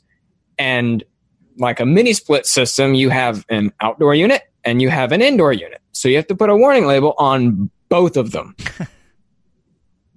And there's also mini splits that have multiple zones. So you have one outdoor unit and you have 4 indoor units that go with it. So you have to put a sticker on every single one of those. Everything in the warehouse had a yellow sticker that said, warning, this causes cancer. The state of California says this causes cancer. And if anyone from the state were to come by and say, we're going to look through your warehouse, any piece of merchandise that does not have a warning label, we're going to fine you $15,000. That's crazy, man. That's horrible. Red Marsh says, warning, my dick causes cancer. Spider-Man? So, yeah. With that one, I guess maybe I've just never worked in an industry where I've had to deal with it. I see those stickers all over the place, and it is kind of like, well, no shit. I mean, I guess, like, yeah. Like, but it never made sense to me because I'd see those stickers and I would just be like, okay. But it's not gonna, I don't think it's ever actually done any, like, has it actually prevented anyone from doing anything? That's because everyone, I think when that came out, those stickers were so prevalent, like everywhere you go, that everybody, it's just like it's just like online advertisements. We talked about ads last week. or commercials on TV. They're so common and like prevalent throughout all of California that you immediately just like in your mind ignore them. Like you turn it off. I'm talking as a consumer. Obviously, Mashif and Crispy Audio, you're talking about it from the point of view of someone like in an industry where you had to deal with that on the commercial side of things. I'm talking about from a consumer, like walking in and out of buildings, getting in a car, whatever, and you see those stickers up and you're like, okay. And like you do it anyway because as soon as you see like 3 or 4 of those signs, your brain goes, yeah, well, that doesn't mean shit. And it just like it doesn't actually accomplish anything because it's so much. It's too much. It's like you said, those stickers are literally on everything. So to me, it's no different than how my brain filters out commercials or advertisements. I don't even see them anymore. Yeah, it just becomes normalized. Yeah, exactly. No one really pays attention to it as much as the state wants them to. Right. So, yeah, I can definitely see beef with that proposition because it's a whole lot of work for no real outcome. I mean, like, I would love to interview the guy on my podcast. If anyone out there knows someone who actually saw that sign and turned around and went back the other way. Like, they're about to walk into Chipotle and they're like, our avocados have been shown to cause cancer in 10% of, and they just like, oh, well, I can't eat here anymore, and just turned around and got back in their car. Like, no, it doesn't fucking do anything. Like, yeah. Because in case people that aren't from California know, the whole reason things are required to do that is because if there's any link between a chemical that could cause cancer in humans, it has to be labeled as such. That's why places like Starbucks have to have it in California, because when you roast coffee beans, part of the byproduct of roasting coffee beans is a chemical that has been linked, maybe it's not a perfect like one-to-one link, to cause cancer in people. So now they're required to do it. So it's basically like anytime anything might be like a cousin to causing cancer to people, now it has to be added. Ooh, cancer causing cousin. I'm gonna write a song. That's gonna be my next song or album. Yeah, we just wrote this one a couple weeks ago. Hope you guys enjoy it. It's called Cancer Causing Cousin. No, yeah, it's stupid. It doesn't make any sense, and it really doesn't solve anything because no one. I mean, when everything exactly like you said, when everything causes cancer, nothing does. Mm-hmm. Yeah, there are some places where you see that warning and you're like, oh, that kind of makes sense. Like, hey, this X-ray machine could possibly give you cancer because we're blasting your body with X-rays. But everything else, you're just like, I just want to eat a burrito. Why is this going to give me cancer? It's probably not. Maybe that's the bigger red flag than the little sticker. You know that it probably causes cancer when the dude like doing it like puts on a vest and walks around the corner before he presses the button. That probably causes cancer. I don't see the guy at the car dealership or the Chipotle putting on a lead vest and walking around the corner before he serves your food. Like, there are things that are much more likely to cause cancer than others. Maybe that's what they need. They need color-coded stickers. Here comes another one of those $1 million Jimmy Navio ideas. The white sticker with the black text isn't doing anyone any favors. Put a red sticker on the X-ray machine and put like a yellow sticker on the Chipotle, because chances are, it's a scale. There's probably there's that shit up here where like you get a CAT scan, you're probably 30 years from now going to get cancer from that. You eat a burrito, you're probably fine. You buy a car, you're probably fine. Maybe car, you could bump it up to orange, but like most stuff's going to be in the yellow range. Yeah, it might have some, and then it gets, the question is like these studies, is it correlation versus causation? Like you said, how strong really is that link between the whatever cancer chemical or exposure or whatever? Because especially when it comes to that kind of study, the scientists, they can't give people cancer. That's kind of illegal. So all they can do is watch like habits of people like over a 30-year lifespan and be like, okay, the people that did this developed cancer. maybe it has something to do with that. But they can't go and be like, oh, right, we got this chemical. We're going to see if it gives people cancer. So we're going to like push it onto them. We're going to inject them with this chemical. Oh, God. Here, Like, they drink can't this. do that.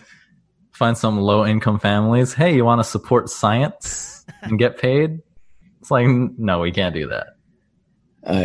So that being said, the other one, James, I want you to talk about this one first because I feel like I'm such a racist asshole, but with your cultural background, is restaurant spicy? It's very hit or miss. Yeah. Generally, I can tell if something's going to be actually spicy because I'm used to it. Like, I remember I went to Buffalo Wild Wings and I was like, ooh, the habanero mango, like, wings. Those sound pretty good. And my mom's boyfriend at the time, was a white guy. He was like, oh, those are really spicy. Like, are you sure you can handle that? And I was like, how spicy can it be? I eat it. I'm like, this isn't spicy. It's like you built up this idea that this was going to be like super hot. They have a scale. This is like up on the scale. Why isn't this spicy? But then it's like, I guess it's like palate and what you're used to. Because growing up in my household, spicy food is like the norm. Like everything's spicy. Right. I would wake up and be like, what does that smell? I walk into the kitchen. My grandma just has whole jalapenos, like that big, just on the open fire on the stove. And I'm like, oh, she's making chili or something. So we're probably going to be eating chili later. Or something's really spicy. So you just get used to it over time. So I don't know. it's really weird. But when it comes to Thai food, when a Thai person says this is spicy, take what they say and multiply it by 10. Because they're not fucking around. Yeah. I went to a Thai place one time and I was like, oh, I can handle spicy. Like, I eat spicy food all the time. That was a mistake. Something about what they do and what they cook with, it's like nothing you can imagine until a few hours later you're in the bathroom dying because it just destroys you from the inside out. It's still really good though, but spicy. Yeah, I'm with James on this one. There's no match to Thai food. Thai food is by far some of the spiciest food I've ever had in my life. I went to my first Thai restaurant about a year ago. And up to that point, I had never had anything in a restaurant that actually was mildly spicy. I mean, sure, something I'd put it in my mouth, take a bite, and it'd have a kick for half a second. But other than that, it was almost non-existent, and I'd have to make something at home to get this sort of heat that I wanted. And so I get where the beef is coming from. But then I got Thai food and they were like, oh, it's spicy. And I'm like, are you sure though? And they're like, well, I mean, to me, it's not, but to you, it might be. And I'm like, well, in that case, give me the hottest thing you got on the menu. That was a mistake. You shit fire for 3 weeks. It was actually about a week long. For about a week straight, my ass hated me. It was not a fun experience. I only ate about half of that meal because by the time I got halfway through it, I was dripping in sweat. And I had to go home. I had to take a cold shower. By the time I got out of the shower, I had diarrhea. So I had to get in the shower again to wash that off. And then about 30 minutes later, I had diarrhea. And that was kind of my schedule for the first 2 days after I ate Thai food. But that was my stupid idea of saying, give me the spiciest thing you got on the menu. You learned a whole new way to play the trumpet? Oh, God. Whew. There's actually a video. There's a dude that plays the trumpet with his ass. I'm impressed. I'm not joking. Wait, let's get him on the podcast. Dude, I'd love to. I think he may be dead, though. Wow.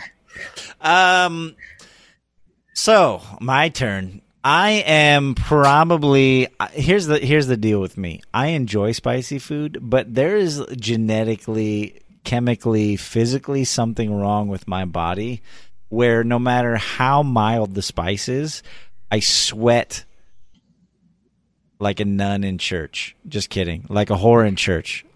Or a nun in a brothel. Whichever one. Take your pick. I sweat immediately. I cannot eat spicy food, period. Like, not in public. I'll eat spicy food at home, and I'll just like, it literally looks like I took a shower. So my problem is they're like, no, it's barely spicy. And I'll order it, and then I will literally just be covered in water and like embarrassed in the restaurant. There was this one time specifically, my friends didn't believe me. I went out with some friends and coworkers, and we went to this restaurant, and we're sitting out on the patio in January. It's cold as balls. And there's even these little, like, you know, those little gas space heaters that they put outside so that people can still sit on the patio. We're like sitting there. Everyone's got like sweaters and jackets on. It's still cold even with the space heaters. And I order nachos. And I noticed on the thing it said that it had sliced jalapenos on them. And I was like, "Oh, can you put those on the side? Because like I really don't do spicy. The problem is I enjoy spicy food. I just get embarrassed because of how bad I sweat in public. And so they're like, "Yeah, no problem." Of course, they bring it out, and they didn't put them on the side. There's like jalapenos on the nachos. I was like, "Oh, I'll just pick them off." Even just having been cooked with the jalapenos on it and like the juice touching everything else, I scooped all the jalapenos off and I just ate the nachos. And by the time I was done, I had taken off my sweatshirt. I took off my shirt because I had an undershirt under it, and I was like covered in sweat. And my friends were like, "Oh shit, he wasn't joking." Like I was like, it was like probably 50 something degrees outside, like cold for California, you know, like it was Central California, January. And I was sweating my ass off because of the juice that the nachos were cooked in. Not even the jalapenos themselves. So everything is spicy to me. So if they even say it's even remotely spicy, I'm like, nah, I don't want it. So for me, there is such thing as restaurant spicy. Like it's actually a thing for me. It makes me sad because I'm missing out on a lot of yummy foods. Sometimes I'll order stuff to go from a restaurant just so I can take it home and try it and sweat. Just gonna cleanse your body. So for me, that's a legitimate one. That's not a beef. Like I believe in restaurant spicy. I can't. I'm not on the same page with you, Bashif, because it's all spicy to me. So for me, the bigger beef is probably going to have to be the Proposition 65 or whatever, because that one's bullshit, and it really doesn't solve anything. Everyone ignores those signs. I don't know anyone that would actually have their opinions swayed by that proposition. Yeah, I think I'm going to take that same position with you. Prop 65 is the bigger beef. Plus, Mashif seems to get really upset about things that affect his personal work life. So, I think that's what he's gonna pick. It's gonna be a switcheroo again. If he fucking picks restaurant spicy, I might fire his ass. All right, are you guys ready? I'm at 421. Right there with you. So we'll do it on three. We'll do it on go. 1, 2, 3, go. Welcome back to the beef. Did you get it? Jimmy, are you all set? You think you got it this week? James, chat, Crispy, thank you so much for your input. But now we're going to find out which is the biggest beef of the week. And it is... Wrong. Prop 65. You're the biggest beef of the week. Now, I know it's a little hyper-local, but the problem with California is usually when something happens in California, the rest of the United States will follow. And sometimes the rest of the world will follow. And that's in legislation or voting or like just different ideas in music and culture. So we have a little bit of an elevated responsibility, okay?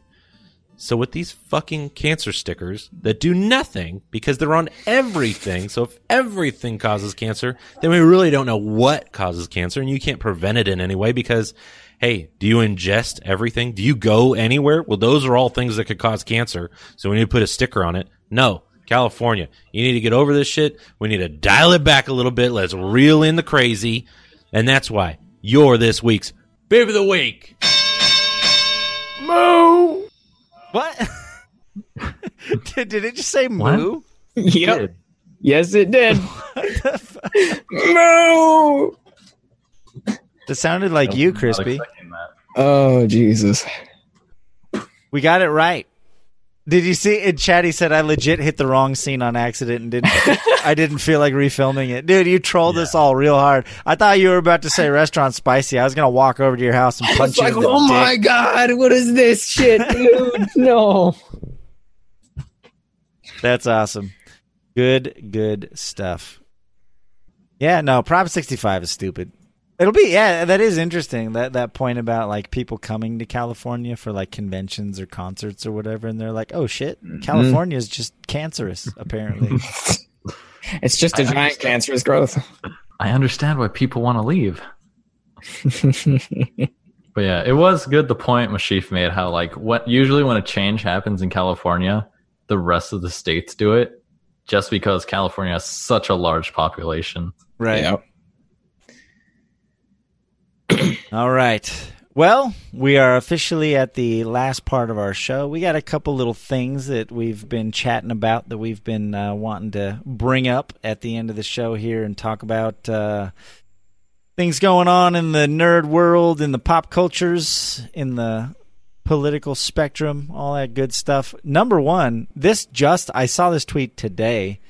Let's go over here, and it's happening. Look at this, guys. PlayStation tweeted, Fortnite cross-platform play starts today in open beta. PlayStation finally decided, okay, I guess. And we might actually someday see cross-platform multiplayer games. I thought I might die before we ever saw it. So somebody pointed out in the comments on this one, I thought it was interesting. Someone was like, hey, when Microsoft was on top, they did the same exact thing. Everyone's giving PlayStation shit, but like, I forget what game it was, but in the previous generation, PlayStation was like, yeah, let's do cross-platform. And because Microsoft was like winning the console war at that time, they were like, nah, fuck you. We don't need that. And now that PlayStation's on top, they did the same thing. So it's a game they're playing. It's like a flip of a switch. It's at this point they know how to do it. The technology's there. It's not hard to do. It's just these two companies being assholes to each other. So hopefully Fortnite, of all games, I don't even play Fortnite. I don't care for it that much. But if it's the game that finally like allows us to all play games together across all the platforms, then I guess I'm okay with it. Mm-hmm. That's all I had to say about it. Unless you guys had anything to say about it. It's not really noteworthy or worth discussing further than that. But I was just going to say, yeah, it is a business thing. If you're on top, why should you give a reason for people to not want to switch to your platform? Right. So it makes sense. But I think a lot of that, like the thing that swayed them was Fortnite. So many people were like, wait, so because I linked it one time, I've like ruined myself on playing it anywhere else? It's like, now those people probably would like to leave because instead of being trapped to just PlayStation, they can do it on anywhere else. And Ninja Breadmon said, also, what are we going to do about the aim assist with consoles, but it won't be on PC? Yeah, they have to have aim assist because controllers suck dick compared to keyboard and mouse.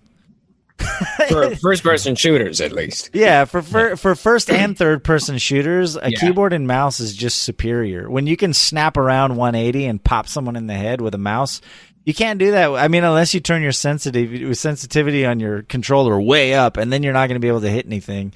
Like, there's keyboard and mouse is just superior in that aspect. I don't think it's even an issue. Plus, so much of that game doesn't really have to do with aim per se. Like, there's so many other mechanics that are important that kind of even the odds. Like, you know, being able to build defenses and finding items and knowing how to use your items effectively. Like, aim is only a small part of Fortnite. So there might be a slight edge on one or the other, but if you have solid mechanics, you'll probably do well on either one. So I like that. I think that's why it's a good candidate for cross-platform. Just like games like Rocket League. Like, there's no real edge on one controller or the other. Maybe slightly, but yeah. And it's funny you bring up the edge because I know my brother, he plays Fortnite on PlayStation, and he went out and bought a keyboard and mouse just so he can play on PlayStation with a keyboard and mouse to have an edge. Yeah, I And remember. I was like, look, kid, this is not going to make you better at Fortnite. Yeah, I had You're playing on a TV screen. There's already like a 40 millisecond delay. Yeah. I was gonna say I had a friend in the early like back in the early Xbox Call of Duty days, before like keyboard and mice was directly supported by consoles. There was an adapter you could buy that would emulate. You could plug in a keyboard and mouse, and it would emulate a controller, just so that he could just like wreck face on the console. Because like, unless you had one of the like, there was a select few who bought the adapter and would just play Call of Duty with a keyboard and mouse when everyone else has a controller. So yeah, it's happening, cross-platform. Yay. I hope this means more games do it. It would be awesome if, there's lots of really great games out there that it'd be fun if everyone could just play together. Oh yeah. Because I've got like a pocket of friends who we all play Destiny on this platform, or we all play this on that platform, or whatever. And it's just like, can we all just play? That'd be cool. Mm-hmm. Agreed. This next topic was actually one that Crispy Audio brought to my attention. I had no idea about this. So you guys are going to have to fill me in a little bit on this one. I didn't have time to read the whole article, but Sirius XM is going to... Is it already a done deal? Kind of. It's all kind of in the plans. They're supposed to buy them for, I think it's $3.5 billion. Yeah, I've got the article up here. Sirius XM to buy internet radio pioneer Pandora in a $3.5 billion deal. Yeah. It's a lot of money. Yeah, the article says it's supposed to close in early 2019. So coming very soon, you'll have Pandora and Sirius XM people calling you for radio in your car. That was one of the beefs. Wasn't Sirius XM a beef on a previous episode? I think it may have been. Yeah, because he works in the car industry, and they, when you sell a car, they have this thing where you can like, hey, do you want a month of Sirius XM for free? And then if you do it, then the Sirius XM like calls you incessantly, constantly, like, hey, are you sure you don't want to renew your? It's only $30 a month or whatever. Like, yeah, like when I can get radio for free on AM and FM, I'm not going to pay for radio. Well, it's not even AM and FM. It's everyone's got a smartphone too. Like, there's iHeartRadio. If anyone's familiar with that, it's pretty well known in my area, where you can just like hundreds of radio stations on your phone for free, essentially. I pay for I use Spotify for almost everything. If I'm not listening to Spotify, I'm listening to a podcast, or I'm listening to whatever's on the radio if my phone's dead or something. Like the ecosystem just really doesn't have a place for Sirius XM, I guess. Yeah. So it'll be interesting to see what they do with Pandora. For now, they said they're not really going to change anything, but I don't know. I don't know what they're hoping to accomplish other than destroying another platform. Yeah, and it's funny too because like ever since Spotify started coming around, I've been hearing less and less of Pandora as well. Right. Just like after I saw this article, I even thought about like, wait, do people even still use Pandora? Because it's like I've never hear it brought up. I still have it. I actually have a cracked version of it. I have a version of it that if I like a song on the radio, it just automatically downloads it to my phone. There you go. Yeah, Pandora was an immediate turnoff for me because I'm a control freak. And when I first, back in the day when Pandora was first a thing, I tried it, and I tried to look up a song and play the song, and it was like, oh no, you don't, like, it'll play one song by the artist, and then it'll start a radio station for that artist. And I was like, no, but I just want to listen to more songs by that artist. Because it was a radio station centric thing. And I think that's where Spotify, like, filled the gap, is because they let you, even on the free version, you could still, on the PC free version, you could still like listen to specific songs. Yeah, and you could still put together a playlist, Right, that you exactly. could then listen to on your phone. What was the one that was big for a while in between the two? It had Shark in the name. Was it Audio Shark or something Shark? I used the shit out of that, and I know exactly what you're talking about. and it lets you do a lot of the same stuff that Spotify did, except it wasn't completely legit. Like, I don't think they had the licensing for all the music that was on it. It's like, don't worry about it. We're the third party here. Sound Shark or Audio Shark, or it had Shark in the name, I thought, but I used that one a lot until Spotify came out. Once Spotify came out and I saw the value in it, I was a college student at the time, and so it was $5 a month, and I haven't stopped my subscription since, just because it's probably saved me a significant amount of money in the long run. Oh yeah, just because I don't pay for music anymore. I know that I can go to Spotify and search for it, and it's going to be there, unless it's like someone who's holding out still, like Taylor Swift or some shit. But but for the most part, most of the music that I would want, eventually, I think didn't the Beatles eventually come around, and a lot of there were a few holdouts, but now Spotify has pretty much almost anything that I would want. Yeah. When I was young, if we're talking about shady music sites, back when I was 9 or 10, I got my first laptop, and this was before I knew about Spotify or before it was a thing. I don't know when it came out, but I was using a website called LimeWire. Yeah. I was well aware of this one. I had so much music on that. Yep. And then I stopped listening to it for like a month. And in that month, they decided to take it down, and they got sued and all that stuff. Right. And when I went back, I was like, where's all my music? Everything's gone. What do I do? And so I started looking for other websites, and that's when I started getting into Pandora and Spotify. Yeah, it was definitely a timing thing. There was no one doing what Spotify did in the way that they did it. Like, they did it legit, Because like I said, there was, I wish I could remember that. I think it was Audio Shark. It was something like that. Like, they were trying to do it, but they didn't have the licensing, and it wasn't as organized, and it wasn't as reliable. It was like a web-based thing.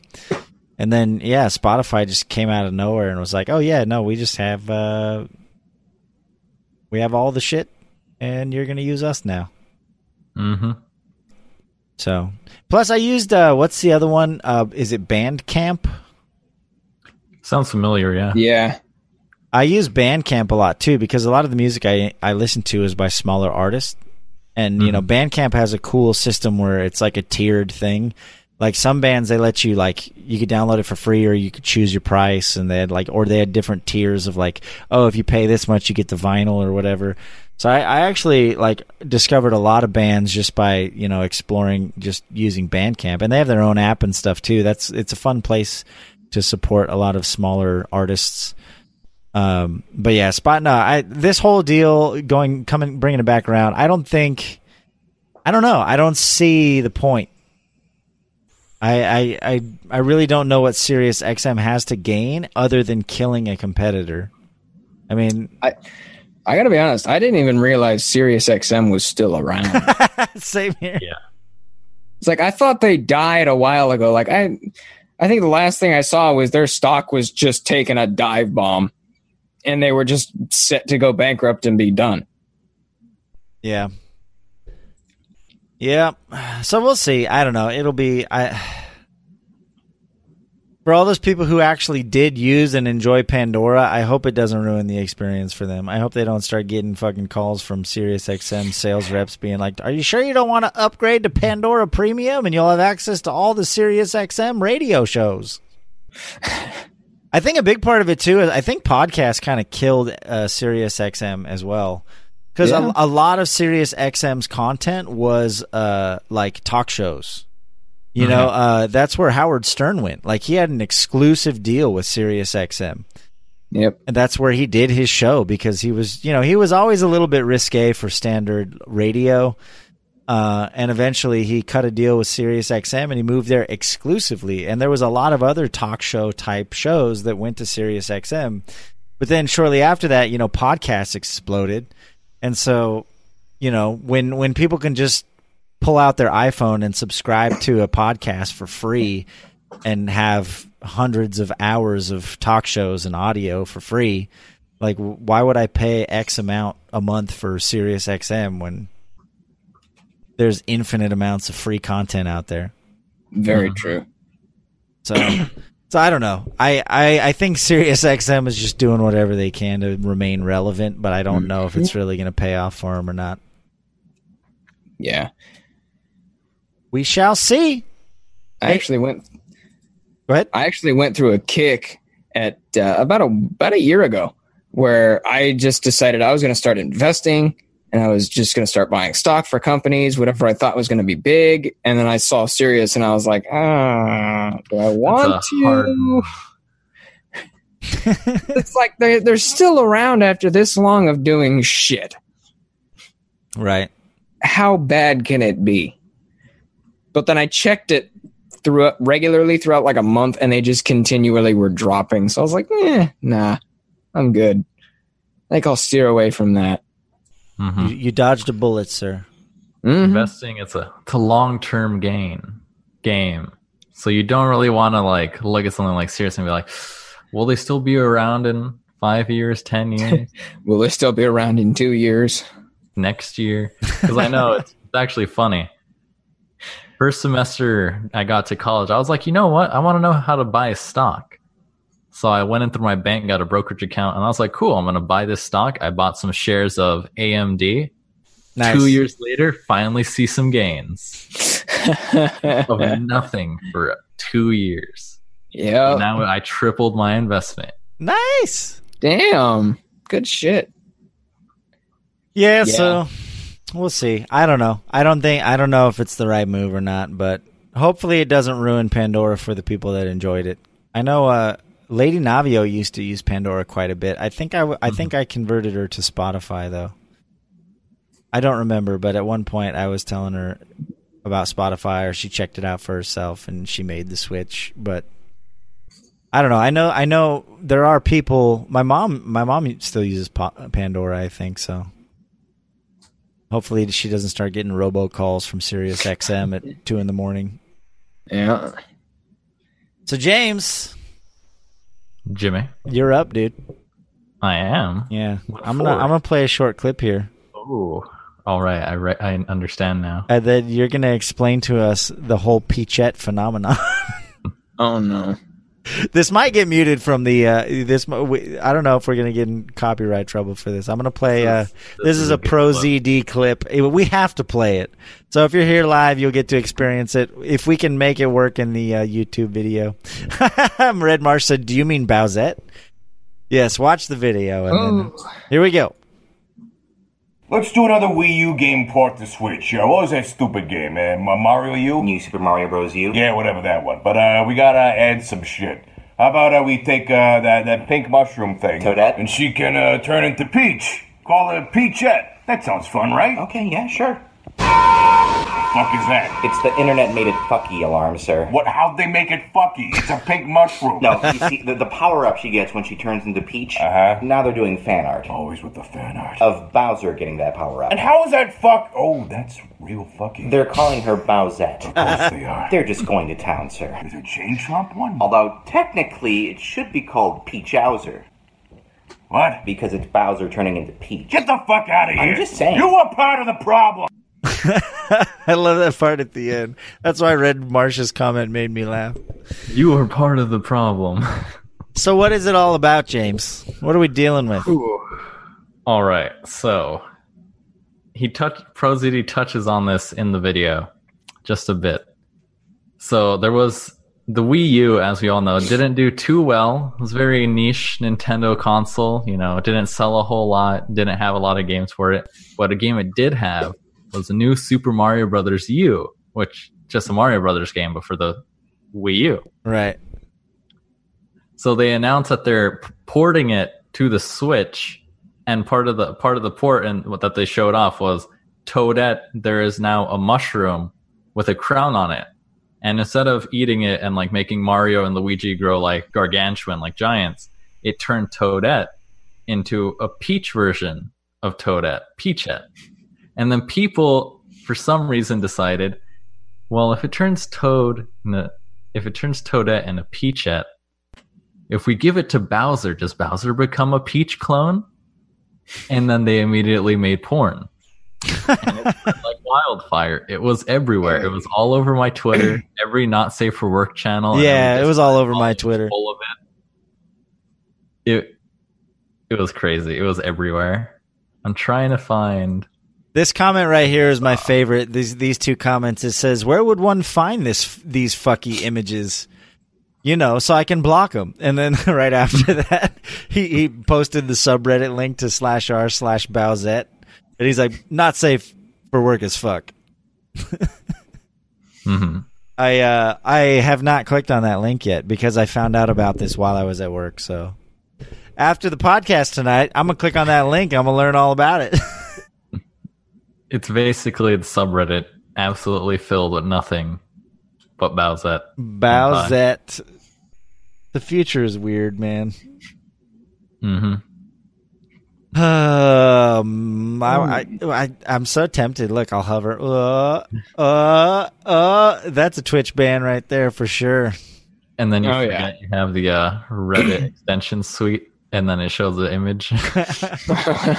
Did it? It didn't show an image, did it? No. Okay. Woo! That was risky. That was a risky hover. Not even a risky click. That was a risky hover. But James did point something out. He sent this link from their Twitter. The timing is quite suspect that when his video came out and the whole Bowsette thing happened, Nintendo stock went up. What? How much did you say? Should say in that tweet. Let me bring it up myself. 0.13%. I don't know where it went. Oh, here we go. Clicking the link. And it opens in the fucking Twitter thing. Oh, yeah, that whole Discord thing. That's super annoying. We'll bring that up in a bit. We'll bring that up right after it. But yeah. So, it blew up a whole $2, which doesn't seem like a lot. But when you own like 1,000 shares in Nintendo, you probably want to know why you're suddenly worth $2,000 more. Because the internet and Rule 34 or something. 43 or something. This next topic was also brought to my attention by Mr. Crispy Audio, and I did read about this a couple times. I did want to discuss it, but I didn't know as much detail, and I know that some of it was alleged. I don't know how much of it was confirmed, but there was reports that Ticketmaster actually had their own like scalping network, essentially, right? Yes, sir. Do you want to explain what I really don't know too much about this other than they were exploiting their own systems for gain. Yeah, essentially from what I understood, if you're going through the ticket purchasing process, the tickets first come out from Ticketmaster and you can buy them from Ticketmaster. And essentially what they were doing was a bot would come along and buy the tickets from Ticketmaster, and they would make a profit. Ticketmaster would take a portion of those profits. And now Ticketmaster also owns and runs a resale site for tickets. And so those bots that bought from Ticketmaster originally go to resell on the resale site. And whatever profits are made on the resale site, Ticketmaster takes a portion of those as well. Which this would not be a huge deal, but on paper, Ticketmaster is technically, legally supposed to prevent scalpers or prevent exactly what they're doing. Right. And so everyone's getting kind of pissed off that their whole defense about it is, well, Ticketmaster is not technically a part of it. It's owned and run by somebody else. But it's still linked to Ticketmaster. They're still very close entities. They're run by basically the same people. Right. But without the ties to Ticketmaster, they have a different terms of use policy and all that stuff. So Now, on paper, Ticketmaster's not doing anything wrong. But in all reality, what it looks like is that they're making 2 profits off of 1 ticket. Yeah, that's what it looks like. I mean, I never liked Ticketmaster in the first place, man. That site, like, even just buying tickets from them, you pay like $20 in service fees every time you try and buy a fucking ticket. Yeah. Because I would see that come up on Reddit all the time. It's like, why are the processing fees and service fees so expensive? It's because Ticketmaster's like, we'll be the bad guy. If a venue wants to earn more money, we'll just lop it into our service fees. But then you see this and you're like, you are the bad guy. Mm-hmm. Yeah. You're not acting like the bad guy. No, you are the bad guy. Yeah, it's pretty shitty, man. I don't understand why there hasn't been more like direct competition in that spectrum. I mean, it's really just like a database. I mean, I guess it's one of those things where they were the first ones to the game, so everyone uses them now.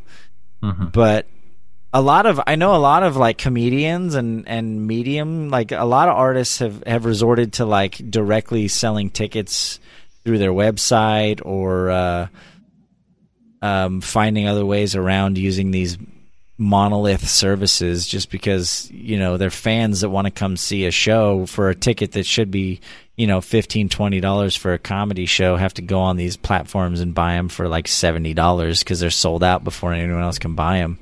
Yeah. I know, like, for example, I know I bring them up a lot, but it's only because I listen to them.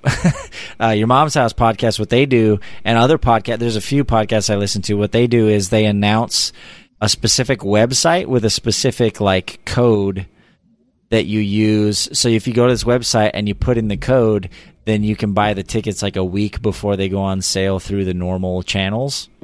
And the only place they announce those codes is on the podcast. So that, like, it kind of increases the odds of people who actually listen to the show and pay attention to get the tickets first, just because they're trying to find ways to fight this. Because It's such an issue. Because they want their fans to be at their shows. Like, it sucks for the artists and the fans. And, like, the artists don't want fans to pay twice as much for the tickets. Like... No. They don't benefit from it either. They're not getting any of those additional profits. That's all going to the scalpers and, like, you know, StubHub and all these fucking Vivid Seats and all these third-party reseller ticket sites are making all the money. And then we find out that Ticketmaster is their own third-party reseller. And it's just like, it feels disgusting. And nobody wins except for a few executives. Yeah. That's one of the biggest things, though, is... I don't think it would be as big of a deal as it is if ticket prices weren't driven up as high as they are. Right. You know, because Ticketmaster is making this amount of money and they're essentially being sold twice, the price of tickets is being driven up. But some of these third-party websites are also saying if you want a seat next to another seat, so if you're going with a friend, it's going to cost you more. Right. You know, you're going to have to pay an extra $20 for both tickets just if you want to sit next to your buddy. Yeah, any possible way they can nickel and dime you, they will. Oh, yeah. And I just want to go see my favorite bands. Makes me sad. But... hopefully, it looks like Canada was the first. It says CBC and Toronto Star reporting. I know a lot of this came out of, like, specifically some Canadian reporting groups or whatever kind of exposed this. So hopefully there will be some type of reaction to it. Laws, who knows? In the current ecosystem, probably not, but. I hope that someday either a competitor comes along and does it better and more honestly or something. Because right now, it's a gnarly mess. And a lot of fans are missing out on seeing their favorite artists because they can't afford to pay 4 times the face value for a ticket to the show.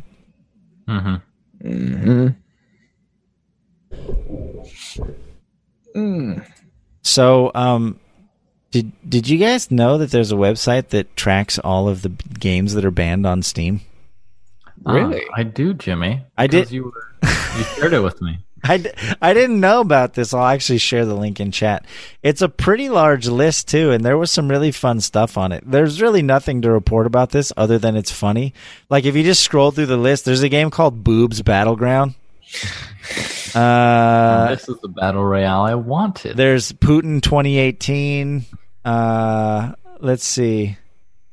There was some other good ones. What was the one I posted in chat? It was like ISIS Simulator. Yeah. There's some really great ones in here. It's fun to just scroll through this list. It's updated pretty regularly, but there's a lot of this game's just called Big Dick. There you go. This game's just called Hentai.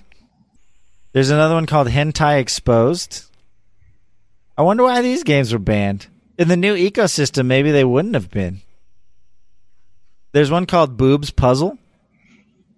I mean, there's some quality content here. I'm not really sure why. Oh no, they banned knife battles. What? Kim and Prostitute. Twitch? Ooh, Hentai Sisters. Ooh, Hentai 2048. I would have played that game. There's a giant list of Achievement Hunter games. Russian Peace Duck. I like all the Russian and Putin ones. Those are pretty fun. So many interesting titles we'll never get to play because Steam just wasn't open-minded enough. Putin, Trump, and Xi Jinping. Suicide Simulator. Turn back. Putin, boobs, and Trump. Yes. Oh, here's one. Kim and Prostitute, and the picture looks like Kim Jong-un. It's just called Kim and Prostitute. Jesus Christ. It's so great, dude. This list is gold. I want someone to take this list and finish these games. I want to play these games. Anyway, there's Gay Battlegrounds. Oh my god. Suicide Simulator. Why would they ban Gay Battlegrounds? They're just trying to represent an underrepresented demographic. I mean, that probably could have been a good game. True. Why you gotta hate just because it says Gay Battlegrounds? Boycott Steam. Unless the game is literally you chase people around slapping them with your dick. But I mean, what's it called is still on there. The penis game. Can't remember. Genital jousting. Yeah, genital jousting is not banned. That's much more tasteful, Jimmy. No, what? You're literally ramming dicks into other dicks' asses. No, there's story to it. There's a plot. Is there really a plot to that game? There is a fully length campaign.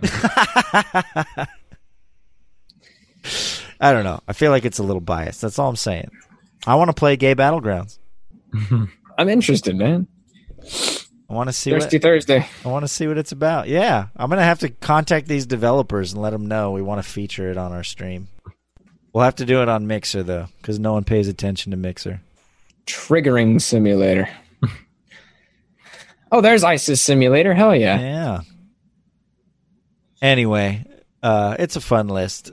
I posted the link in chat. Maybe we'll put it in the YouTube description. Moving on, this one should please Lady Navio because it meets both of our interests. I have a passion for all things music, and she has a passion for all things murder. Oh, okay. That should set off some flags. It does. Ever since she started listening to this podcast, it's all about murder.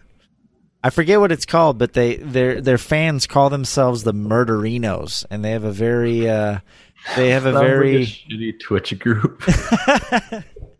No, it's like the Cripperinos. It's a really popular podcast. It's two females, and each week they talk about some crazy like serial killer or murder story or like murder mystery, and most of them are like true stories.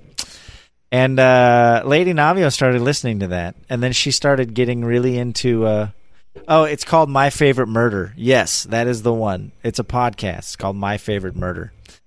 And she got really into that show, and then it started trickling into her Netflix viewing and everything else. And like, you know, we share the same Netflix, and so I'll go on there, and it's like, because you watched Murder, Death, Stabby, Kill, you might enjoy these other shows, and it's all just like murder documentaries and shows. So yeah, I'm a little bit terrified.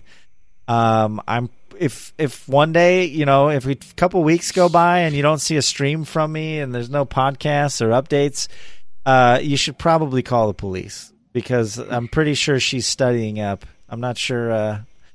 Murder, Death, Stabby, Kill, episode 2. Yes, exactly. But might be one day. Oh, you know, Jimmy, did you know you can dissolve a full human body in the bathtub, using just a few household chemicals? Breaking Bad. Yeah, I didn't know that. You want to try it? No, but in all seriousness, I'm send help, please. No, but this show looks cool. So basically, what it is I don't know if it has a name yet. But the premise of the show is that it's a murder mystery show, but it's based around all of the mysterious deaths in the music industry.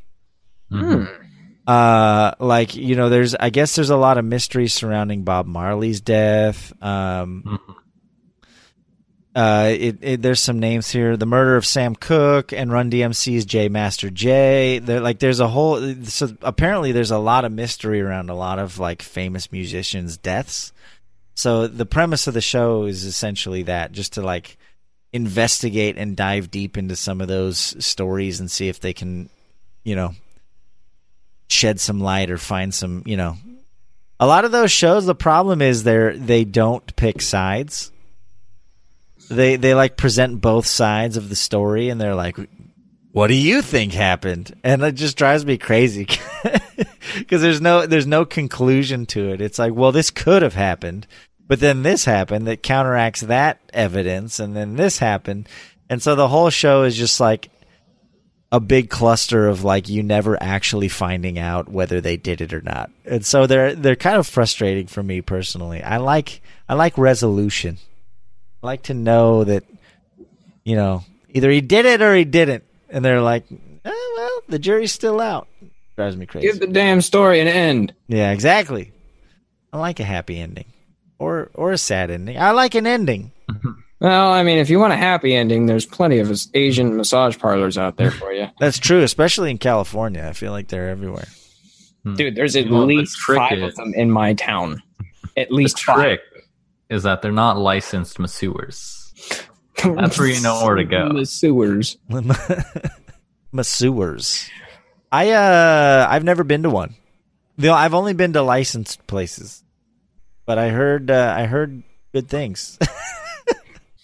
You know, I'm just saying, you probably don't want to get some sexual service from inside a shady massage shop. I mean, I want that experience. As long as they wash their hands, right? Yeah, man, it gets rid of all the HIV, the herpes, in between sessions. I mean, I don't know. HPV, gets rid of all of it. You just use some warm water and soap. Yeah, no problem. Done deal. Also, you know, Telltale's closing. Yeah, I can't say I'm disappointed.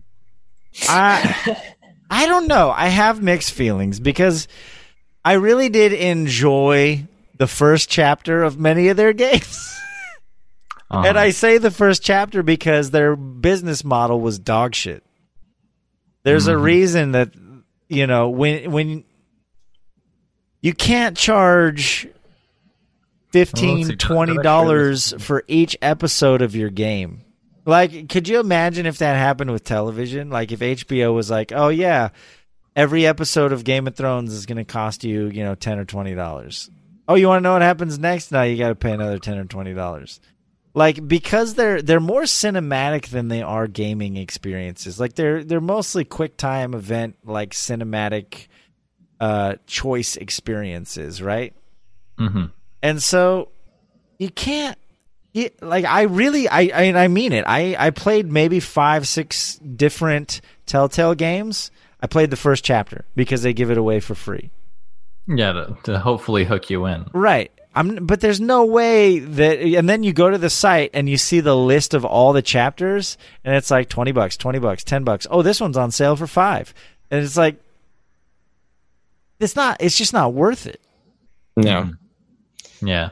The biggest issue I had with the games was that they always touted the decisions you make matter. Yeah. And then they never did. It's like, oh, this person will remember this, and then it changes like a minor detail like towards the end. But then ultimately the outcome is always the same. Right. Yeah, no, it definitely wasn't. None of their games were. There weren't no Detroit. Let's put it that way. Yeah. I mean, the decision aspect of it, like you said, maybe changed a couple minor things, but the narrative ultimately really didn't change that much. Mm-hmm. It's kind of a bummer. I actually, the one game that I was looking forward to that I actually might have actually paid for was Stranger Things. They were working on a Stranger Things adaptation. Mm-hmm. So I haven't actually watched Stranger Things. What?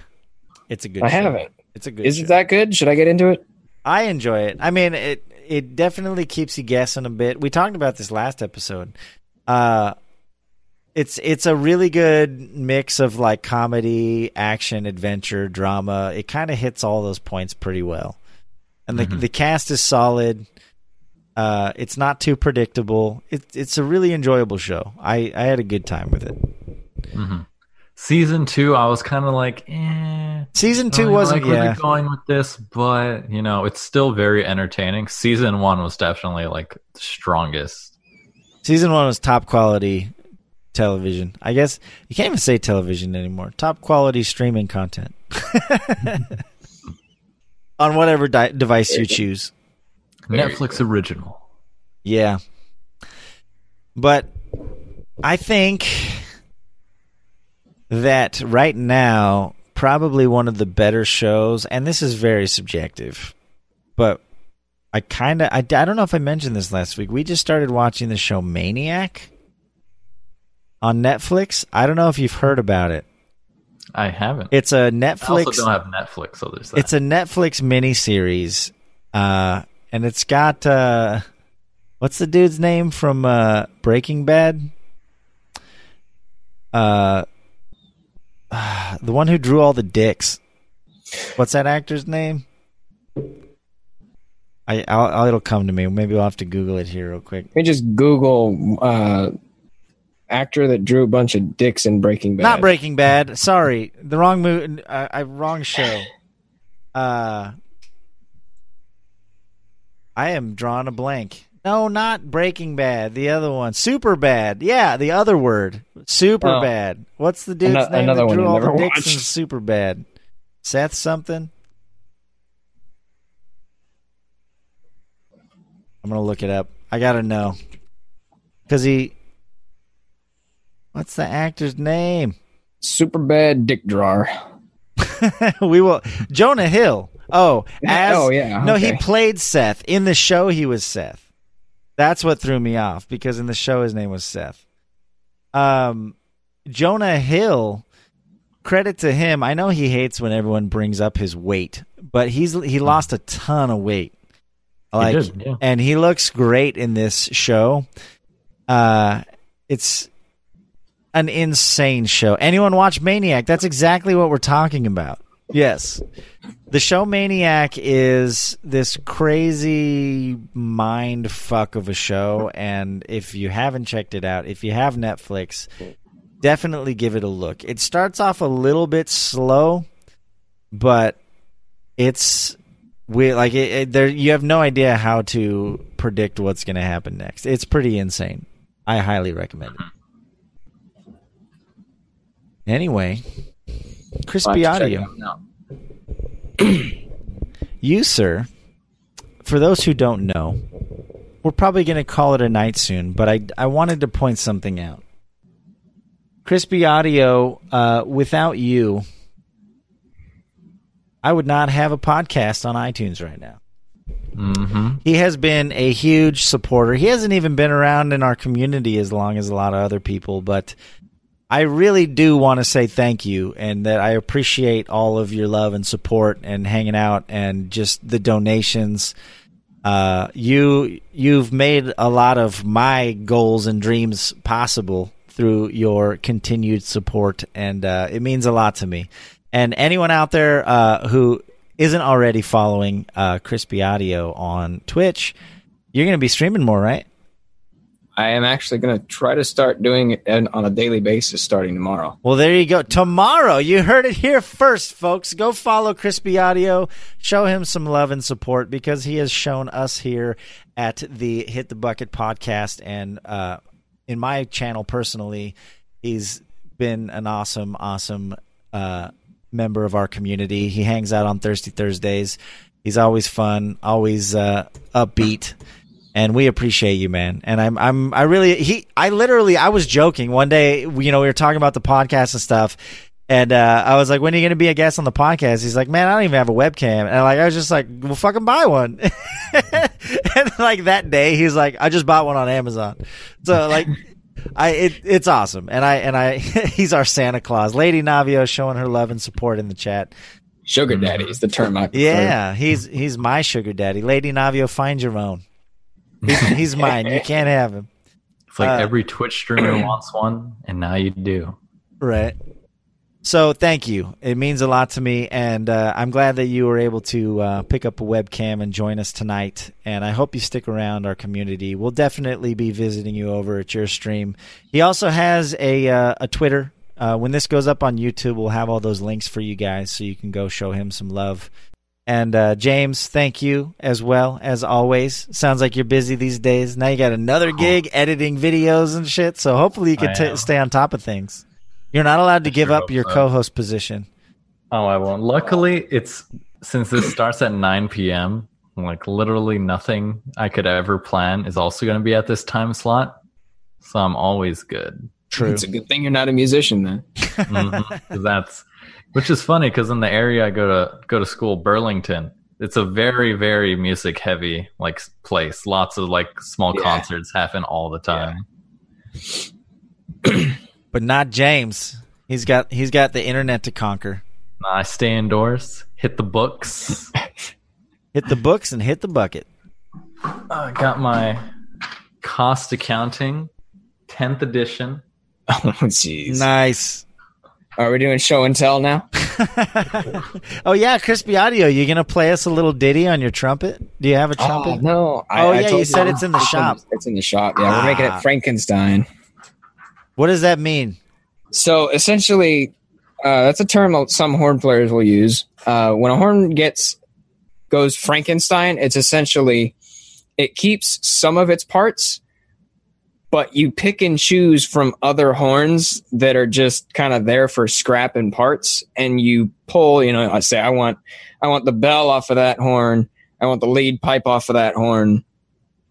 I want the valves off of that horn. I want the valve casings off of that horn.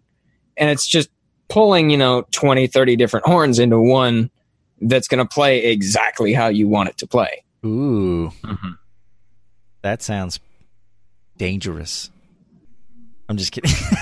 Oh, it feels so good. Oh man, I need a flugelhorn for that one. Yeah. Well, maybe Lady Navio said sounds dirty. So maybe we'll have to have you back sometime once your trumpet is done and you can show off your skills. Yeah, definitely. Well, we're gonna have to do an internet video collaboration, because now I've got the Launcher who plays guitar and you got a trumpet. So I'll lay down the tick. I'll give you guys a drum beat, and then I'll pass it off to you or Launcher to lay down the guitar and trumpet. Anyone out there, bassist, who wants to be on the podcast? We're taking auditions from here on out. James is our go-go dancer, and I already look good. The outfit is in the mail, James. I'm having it shipped directly to you. So shake that ass. Exactly. Yeah. Oh, by the way, one last thing. I am officially going to TwitchCon. It starts October 26th through the 28th. James is also officially going. He bought a plane ticket to fly out to California. We're both going to be sleeping on my friend Evan's floor or couch or both at the same time. Probably, maybe on the couch at the same time. I don't know. Oh, little spooning. We'll take some spoon selfies, make Lady Navio jealous. But we're going to be there for all 3 days. So if any of you guys are going out to TwitchCon, hit me up. Hit up my Twitter, hit up my DMs, and we'll coordinate some meetups or something. And we'll have some fun and check out all the different... I'm excited for a couple of the panels. I don't know if you've looked at the list of... oh, yeah. I'm going to hit up that tax panel. He's going to be like, actually, and just walk up to the front and let him know. Like actually, with the, all the tax reform that came in with Trump, it's actually a whole lot different now. You can't claim that as a deduction anymore. It's actually more bundled into the standard. Lady Navio asked who would be the little spoon. Well, technically, he's an inch shorter than me. So I think I get to be the big spoon. So I'll be poking him all night. I prefer to be a fork. Fork you, dude. Yes. So TwitchCon is happening. If you're going, let me know, and we'll make something happen. I plan on just partying for 3 days straight. So bring your dancing shoes, and leave your liver at home because I'm gonna punish it. Oh no! Ew. All right, guys. Well. We're going to call it a night. Thank you so much for being here. We'll go see if there's anyone on that we want to go raid, say hi to. Crispy Audio, any parting words, any plugs, anything you want to leave us with? I think you plugged just about everything I got. I did want to throw in there, though, the whole reason behind all the donations and the love and support shown there is, in my eyes, when I see somebody that legitimately enjoys what they're doing and they have some sort of even a remote interest in what they're doing, and they want to do it. When you see that, you kind of start to get involved there. You start to feel it. You go along with it. And all in all, when you see somebody having a good day, it makes your day a good one. And so when I saw that, I thought, this guy's going to be around for a while. This guy's got something about him. So you're making me blush. Stop it. I wanted to get in there, get involved, be part of a community. Thank you. I appreciate that. Those are kind words. Mm-hmm. James, you, sir, any parting words? Not exactly, but I would have to say, yeah. When you get attached to the people, you can't leave. You're obligated to keep returning. So I watch the people in chat all the time. I'm like, you weren't here the other day. Where were you? Even when I'm not here, I'm like, oh, Jimmy, I wasn't here. This is why. Sorry I couldn't be there that day. He's an accountant. He's keeping tabs. He's got an Excel spreadsheet. Everybody's name, how old they are, where they live. You weren't here on October 1st. It's like your follow to watch time ratio. It's not doing too hot these days. What's happening? You've been following for at least 3 months now, so you should be watching at least 3.5 hours of the stream each time. Yeah. Well, thanks, guys. And again, one last plug. Please, everybody, go check us out. We're officially on iTunes. We're on Google Play. We're at hitthebucket.com. Go write a review. Go tell all your friends. Please, please, please check it out. I really want the podcast is like my passion now. I enjoy streaming. I enjoy YouTube, but like I'm obsessed with people. And I think, just to give you an idea, this all started because I've always listened to podcasts. And then when I joined Team DLC, and we had a meeting one day, and they're like, hey, we should have like a DLC podcast once a month or once a week so people can get to know the members of Team DLC. And I kind of took the reins on that and coordinated the whole thing and set it up. And then I absolutely fell in love with it. I'm an extrovert by nature, and I love people. I'm obsessed with, just learning their stories and their skills and what makes them tick. And I couldn't stop. As soon as I did those first few DLC podcasts, I was like, all right, Wednesday nights are podcast night now. And I just hit the ground running, and I haven't looked back since. And so it really means a lot to me that you're here supporting it.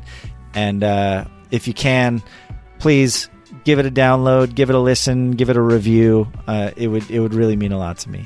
So thank you guys. I love you, and have a great night.